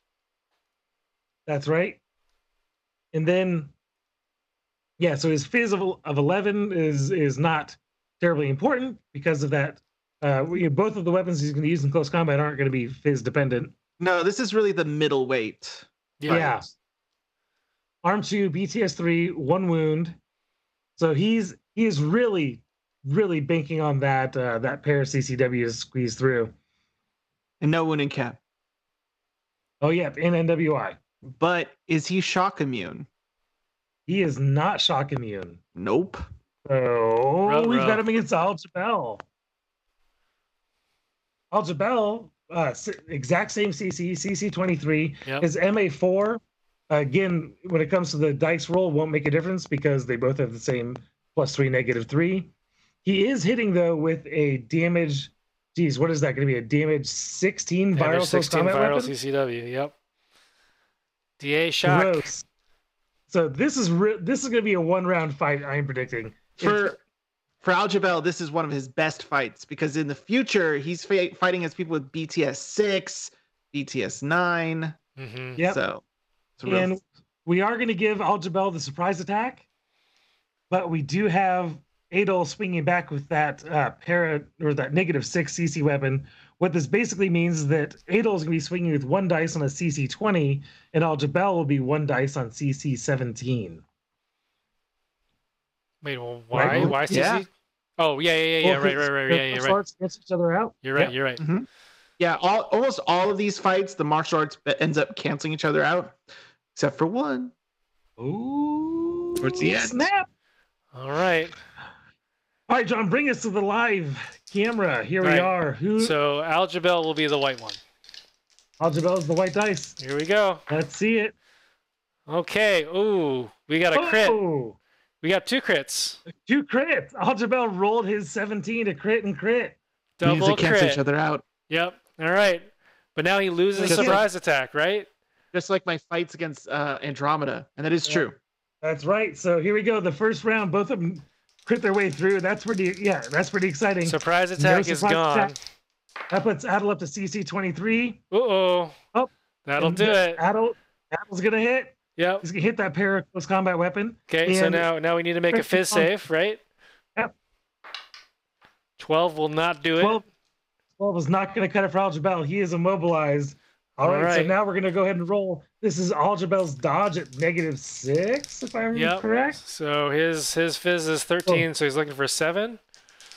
He's looking for 7. Well, actually, it's worse, right? Because CC modifies this. Oh, that's right. So he's looking for a 4. He's looking for a 4. He does not get it. That's a crit from a deal. Monofilament. So here's so here's It'll get that 2 mono if it saves hit or saves through. not gonna do Man, it. That he's 7's out not gonna there. cut it. All right. Aljabel. What have you done? That pair -6 close combo. It's funny when the new edition came through.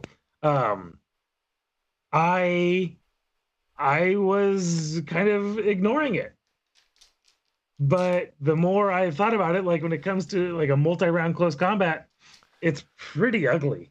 Mm. It's pretty damn good. The pair close combat, yeah. Yeah. So, all right. So the first round, you've got Achilles who beat Joan and Adel who just beat Aljabel. Next up, we have the martial arts champion of the human sphere himself, Musashi, with CC 25 MA5, if I remember. Yes. And he is against his basically compatriot of his counterpart in the combined army, Norkius. So let's go through Musashi really quick. You had that CC 25, the martial arts level 5. So MA5, the people who don't know, because why would you check what MA5 means for most armies? It is +3 to your CC, -3 to your opponents, +3 to your fizz, and an extra burst, meaning he's rolling 2 dice. Back in the olden days, that was martial arts level 4, so Achilles was much better at close combat because he had 2 dice. Mhm. Now he's reduced down to 1. Yeah. Wow. Big deal. And so Musashi is hitting with his fizz 14, which goes up to damage 17 explosive Yep. and explosive and AP, because all of his attacks just have CC AP. Yep. Gross. He's got 1 wound and NWI. He's made for close combat, clearly. But immune to shock. Oh, there we go. Yeah. Too That's bad a Aljabel's gone. Yeah. Right? Womp womp. Immune to shock isn't immune to monofilament. It's true. I think the Aljabel fight was the only real one with a shock weapon for him to worry about. Makes sense. All right, so let's check out Norkius. So Norkius again, CC 25 MA4, which means all of the mods are the same except he doesn't get that burst. Though Yep. he does have CC attack +1 burst. For those who don't know, if you have a burst mod on a weapon or a skill, that only applies in the active turn. So Norkius will only get his 2 burst in the first round of this fight. When it comes to what he's hitting you with, though, he's got a Vorpal close combat weapon, which is a monofilament close combat weapon, and an EM close combat weapon, which is an interesting option here because that's going to force 2 saves against BTS double action. And if either of those go through, he's going to pick up a wound. Yep. And he's higher BTS though. So that's something to think about as well. Oh, fair. Plus Vorpal, you can throw Vorpal. You can throw Vorpal. Right. It's true. Do you still get Protheon wounds if you kill someone with Vorpal? Not with Vorpal. So that's why he has the EMCC. Exactly. In case you wanted to be like, oh, I need some wounds. Yep. So, Willett, do you want to call it? Which close combat weapon are we going to use for Norkius? Well, I personally, so I'm a big fan of like going big, like do the big thing. Don't do the safe thing. Do the big thing. For me, the big thing is the Vorpal close combat weapon. Let's just end this now. The other thing to think about too is that in this particular match, I don't think Norkius needs to try to build up wounds or like drain wounds. Mhm. Maybe if he was fighting someone like Achilles, the EM would be better Oh, because he fair. could Sure. Yep. drink up some wounds to. And immobilize him. Yep. That's true. So Vorpal. That's what I say. All right. And, you know, I think that Vorpal does make a little bit of sense. Also, this is the first round, he's going to have that extra burst, and so he really just wants to try to get a hit through and end the fight. If it goes to a second round, it's going to get a lot harder. All right, John. All Here right. we go. Let's do it. So Norakias is going to be red, and they're both on burst 2 looking for 25s. Okay. Ooh. Ooh, you gotta get the camera. Those are some low rolls. Oh no! Some Let's get the low camera. rolls. Ow, man. Okay, so Musashi But- rolled a 4 and a 5, and Norakias rolled a 2 and a 4. Oh, brutal. So was one explosive coming through, is what that looks like On Ouch. Norkius. on Norkius. Against All right. Norkius. So we're looking at a Fizz 17 save on arm 2. Before you roll your armor, I have to point out that one of my buddies said there's no way Norkius doesn't win this tournament. Yeah. And so I want nothing more than Norkius to die. Let's not see that so, happen. So he's actually arm 1 because Musashi has AP, right? All right, so you're looking for 17s. Looking for 17s. Here we go. Okay, we got a 15. Oh. Splat. That is not going to do it. Humanity defended. He's But out. this is, but I think that if we've learned anything just so far, it's that close combat is super freaking random. Yeah. Yeah. All right, here we go. I just texted the Musashi. chat. Norkius is down. First round, didn't even make it past Musashi. Can't beat a squishy human. What? You can't stop him. You can't stop Musashi. He's the hero of Aristea. He's got way more combats than Norakias. Holy cow. All right. That just happened. Brutal. That was great. That was great. All right, so our final round of the first bracket, all the way from Bakunin, we've got Brand Castro. And he's, to me, this last bracket represents models that you actually see on the table. Yeah. Right. Like, at the end of the day, I don't think I've seen any of the other models on the table as often as you see Brand and the Unknown Ranger. Totally. Actually, my buddy Zach Mayhew, also known as Rick X, loves Brando Castro. Hero of Bakunin. He sings every time. Basically. So Brando, he's going to be relying heavily on that surprise attack. Yep. So he's got that martial arts level 3 with a CC of 22 and surprise attack. That's going to put his opponent at a net -6 plus whatever skills that they have to counter it. With a DA close combat weapon against a Fizz 15, he's great if you can get him into close combat. Mhm. Yeah. It's not And hard how too. He's got oftentimes- climbing plus super jump. And Yeah. camouflage. And how many times Zach puts him right in my zone, and then witcha, Monkey Man. And he's had that model for years. That model Right. is so old. I need a new one. Yeah. It's a great model though. It's an old model, but it's a good model. Just like the old Kusanagi, a good-looking model that's impossible to build that I would welcome a new model for, even though it looks good after you have done the painful task of getting it together. Mm-hmm. Oh man! So finally, against Brando Castro. So to me, he's Brando Castro is the Monkey King, Yep. and on the flip side of the coin, I feel like the Unknown Ranger is like Mr. No Nonsense. Yep. He's a real dark horse to win this one. Yeah. So his advantage CC 23 with Mhm. MA2. So Yeah. he meets the requirements. But he has that natural born warrior, which straight up turns off your opponent's martial arts skill. Yeah, man. It's real bad. This means that in this tournament, he is the only one who gets the bonus for his martial arts and puts a negative on his opponent. Everyone else just cancels themselves out. Yep. Yeah. It's pretty interesting.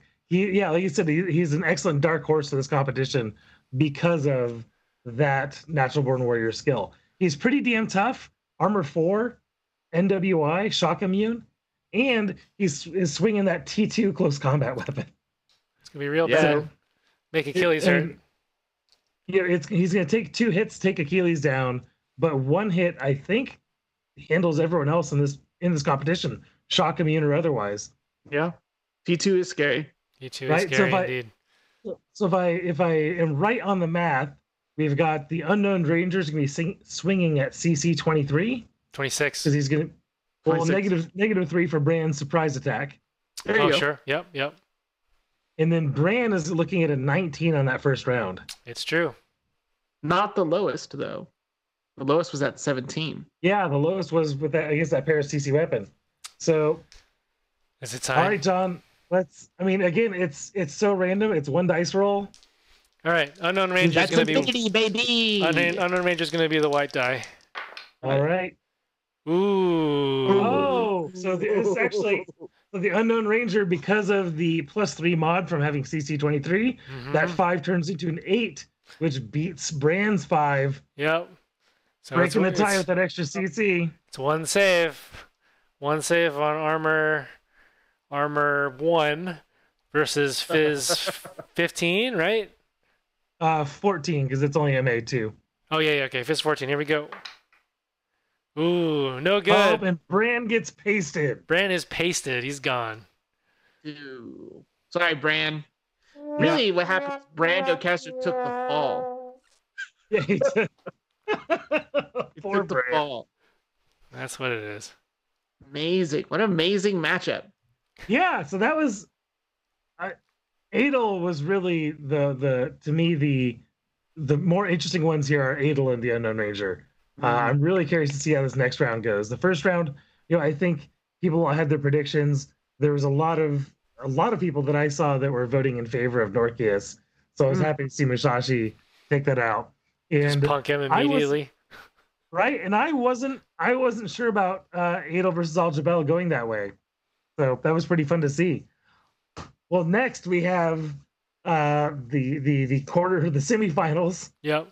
Really quick, my friend is freaking out about Norkius's death. He's like, Norkius is one of the best CC specialists in the game. His CC burst can't be canceled by Natural Born Warrior, yada, yada, yada. That's infinity, baby. Yeah, That's how the Basically. game works. it doesn't like we were talking about when we were talking about CC tactics. Like, just because you're good at CC doesn't mean you're gonna win CC. Right? It's a low number dice roll, which means it's high variance. Yep. Okay, so next up we've got Achilles versus Adel. Again, Yep. we're gonna have this is gonna be a fun fight. It's gonna So be I brutal. think again we're gonna have Adel swing that Paris CC weapon, Sure. Yeah. trying to sneak through and mobilize Achilles and hack him apart with a monofilament. And Achilles is gonna try to crush Adel against his head like a beer can. All right. Yeah. So Achilles is looking for a 18, right? Let's see Yep. if Is there Adil more? can get him in his Achilles heel. Oh, A deal is going to be red. all right. Here we go. Oop. Came out of the thing. Oh, it's a 6. That was a 6. Uh-oh. Uh-oh. It's a 20. Uh-oh. Achilles ain't taking none of that. Boom, here we go. Critical from Achilles. 4 dice. Sorry. Nope. That's it. I don't even need to roll the extra He's die. through. Right That's it. there. It's gone.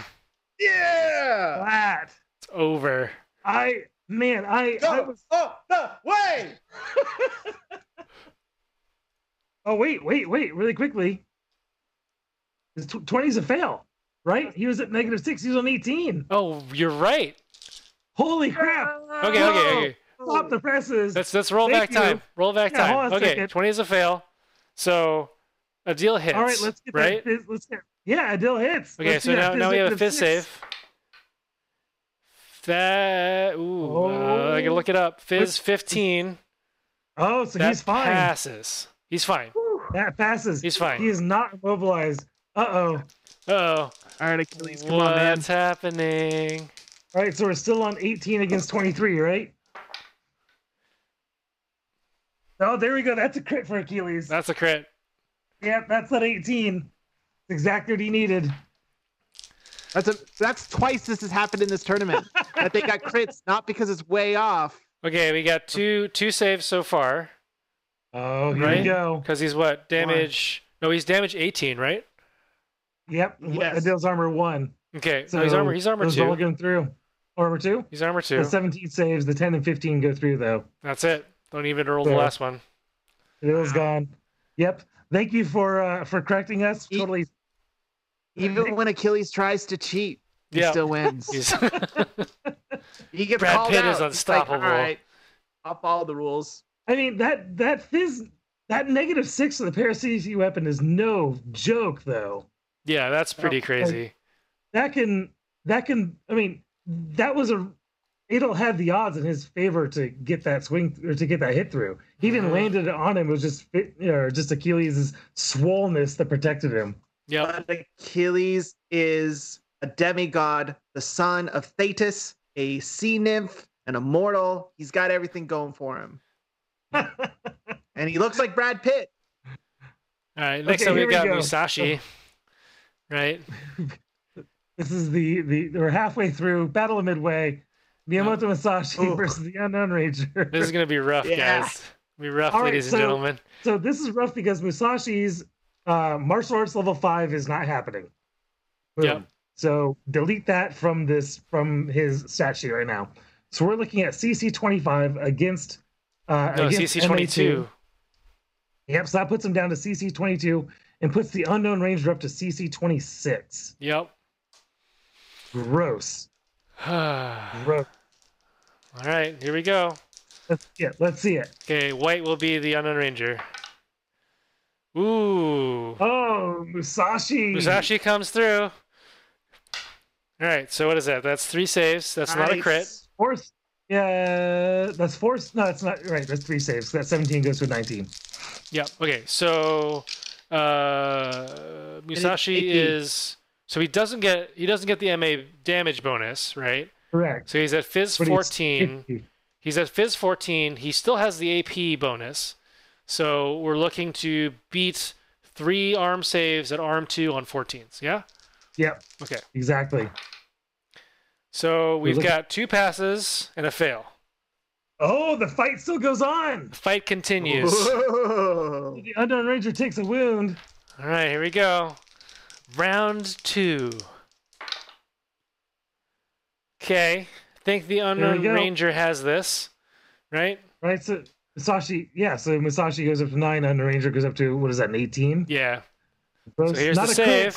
But it's only 1 dice. Save is good. And Musashi saved it. Save is good. We got a real fight on our hands. Down. All right. Round 3. Round 3. Wow. Uh-oh. Another hit from the Unknown Ranger. That's a crit. That's a T2 crit. It's a 16. Oh, yeah, it is. Okay, so T2 crits go to normal now, right?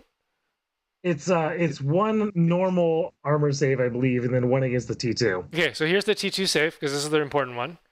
Yeah. Nope. That's a 3. Nope. There he is. Musashi gone.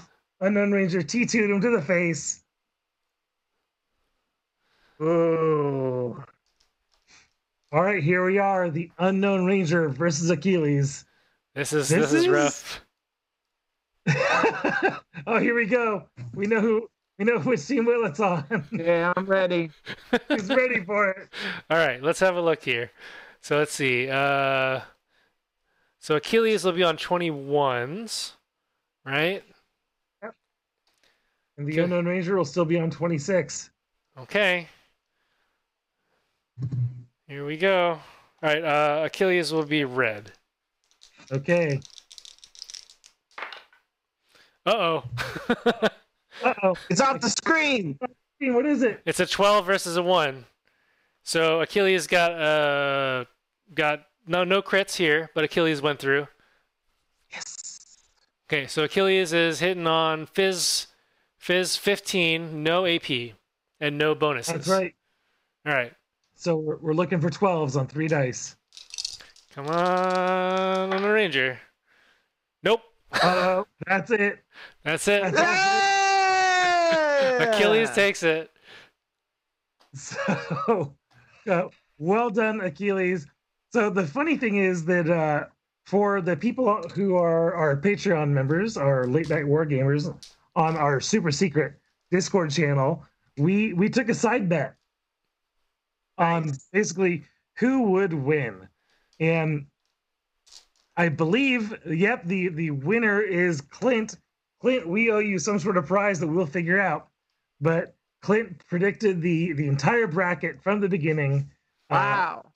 Yep, well done. I was hoping for a couple upsets, didn't happen, but it's hard to argue with Achilles.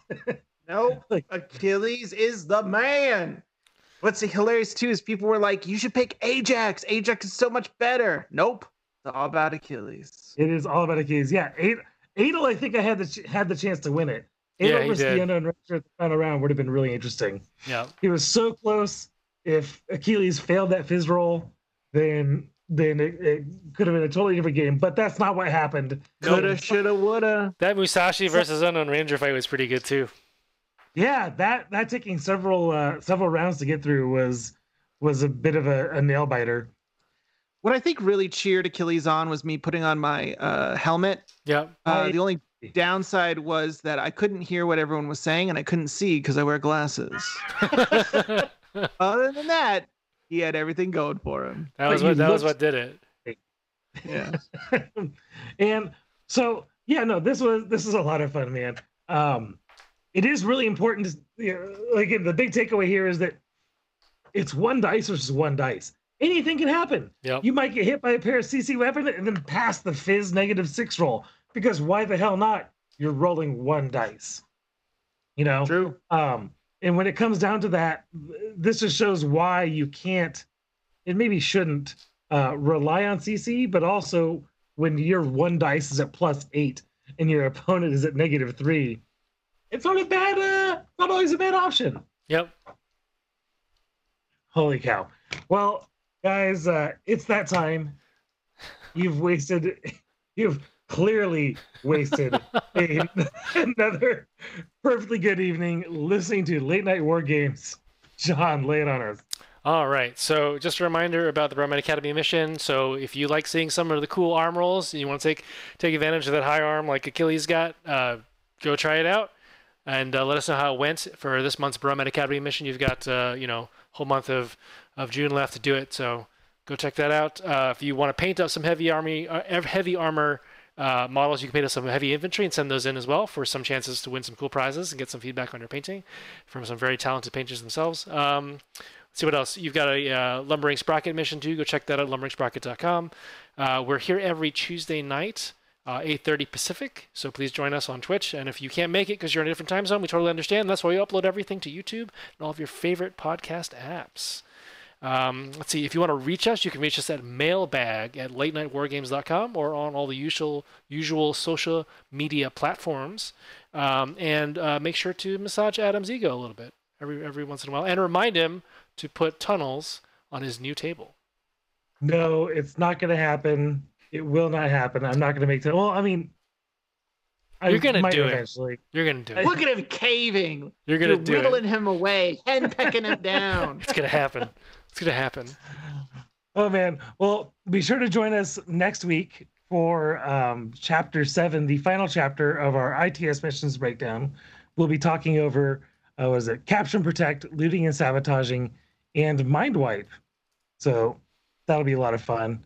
And who do we have? We have, I'm totally brain farting now because, we're live and I didn't write it down. Here we go. Kevin Hamilton over from Lots of Lieutenant Podcast will be joining us. So it'll be a fun chat with somebody from the opposite side of the earth. Yep. Yeah. And Willett, is there anything you'd like to plug before we take off? You can find me on Mayacast from time to time. I go on there as Professor Willett and talk about historical things. I also have an official Mayacast email, which I badgered Tom to give me. It's willett@mayacast.com. You can send me things and then Tom will see them. And I like to rub that in his face. So, How many L's and how many T's? WILLETT There we go. @mayacast.com. There you go. Excellent. Well, everyone, be sure to catch us on Facebook, YouTube, anywhere you get your podcast. If you enjoyed the show, please take a moment to give us a 5-star rating on iTunes. Follow us on Twitch and YouTube. All of that helps us bring you the best content that we possibly can, and more importantly, makes me feel better about my life decisions. With that, so long. Yeah. Take care, everyone. Have a good night. Won't you play games with me? And I like to do everyone. That's what I like to do. That's what I like to do. That's what I really like to do. That's That's what I really like to do.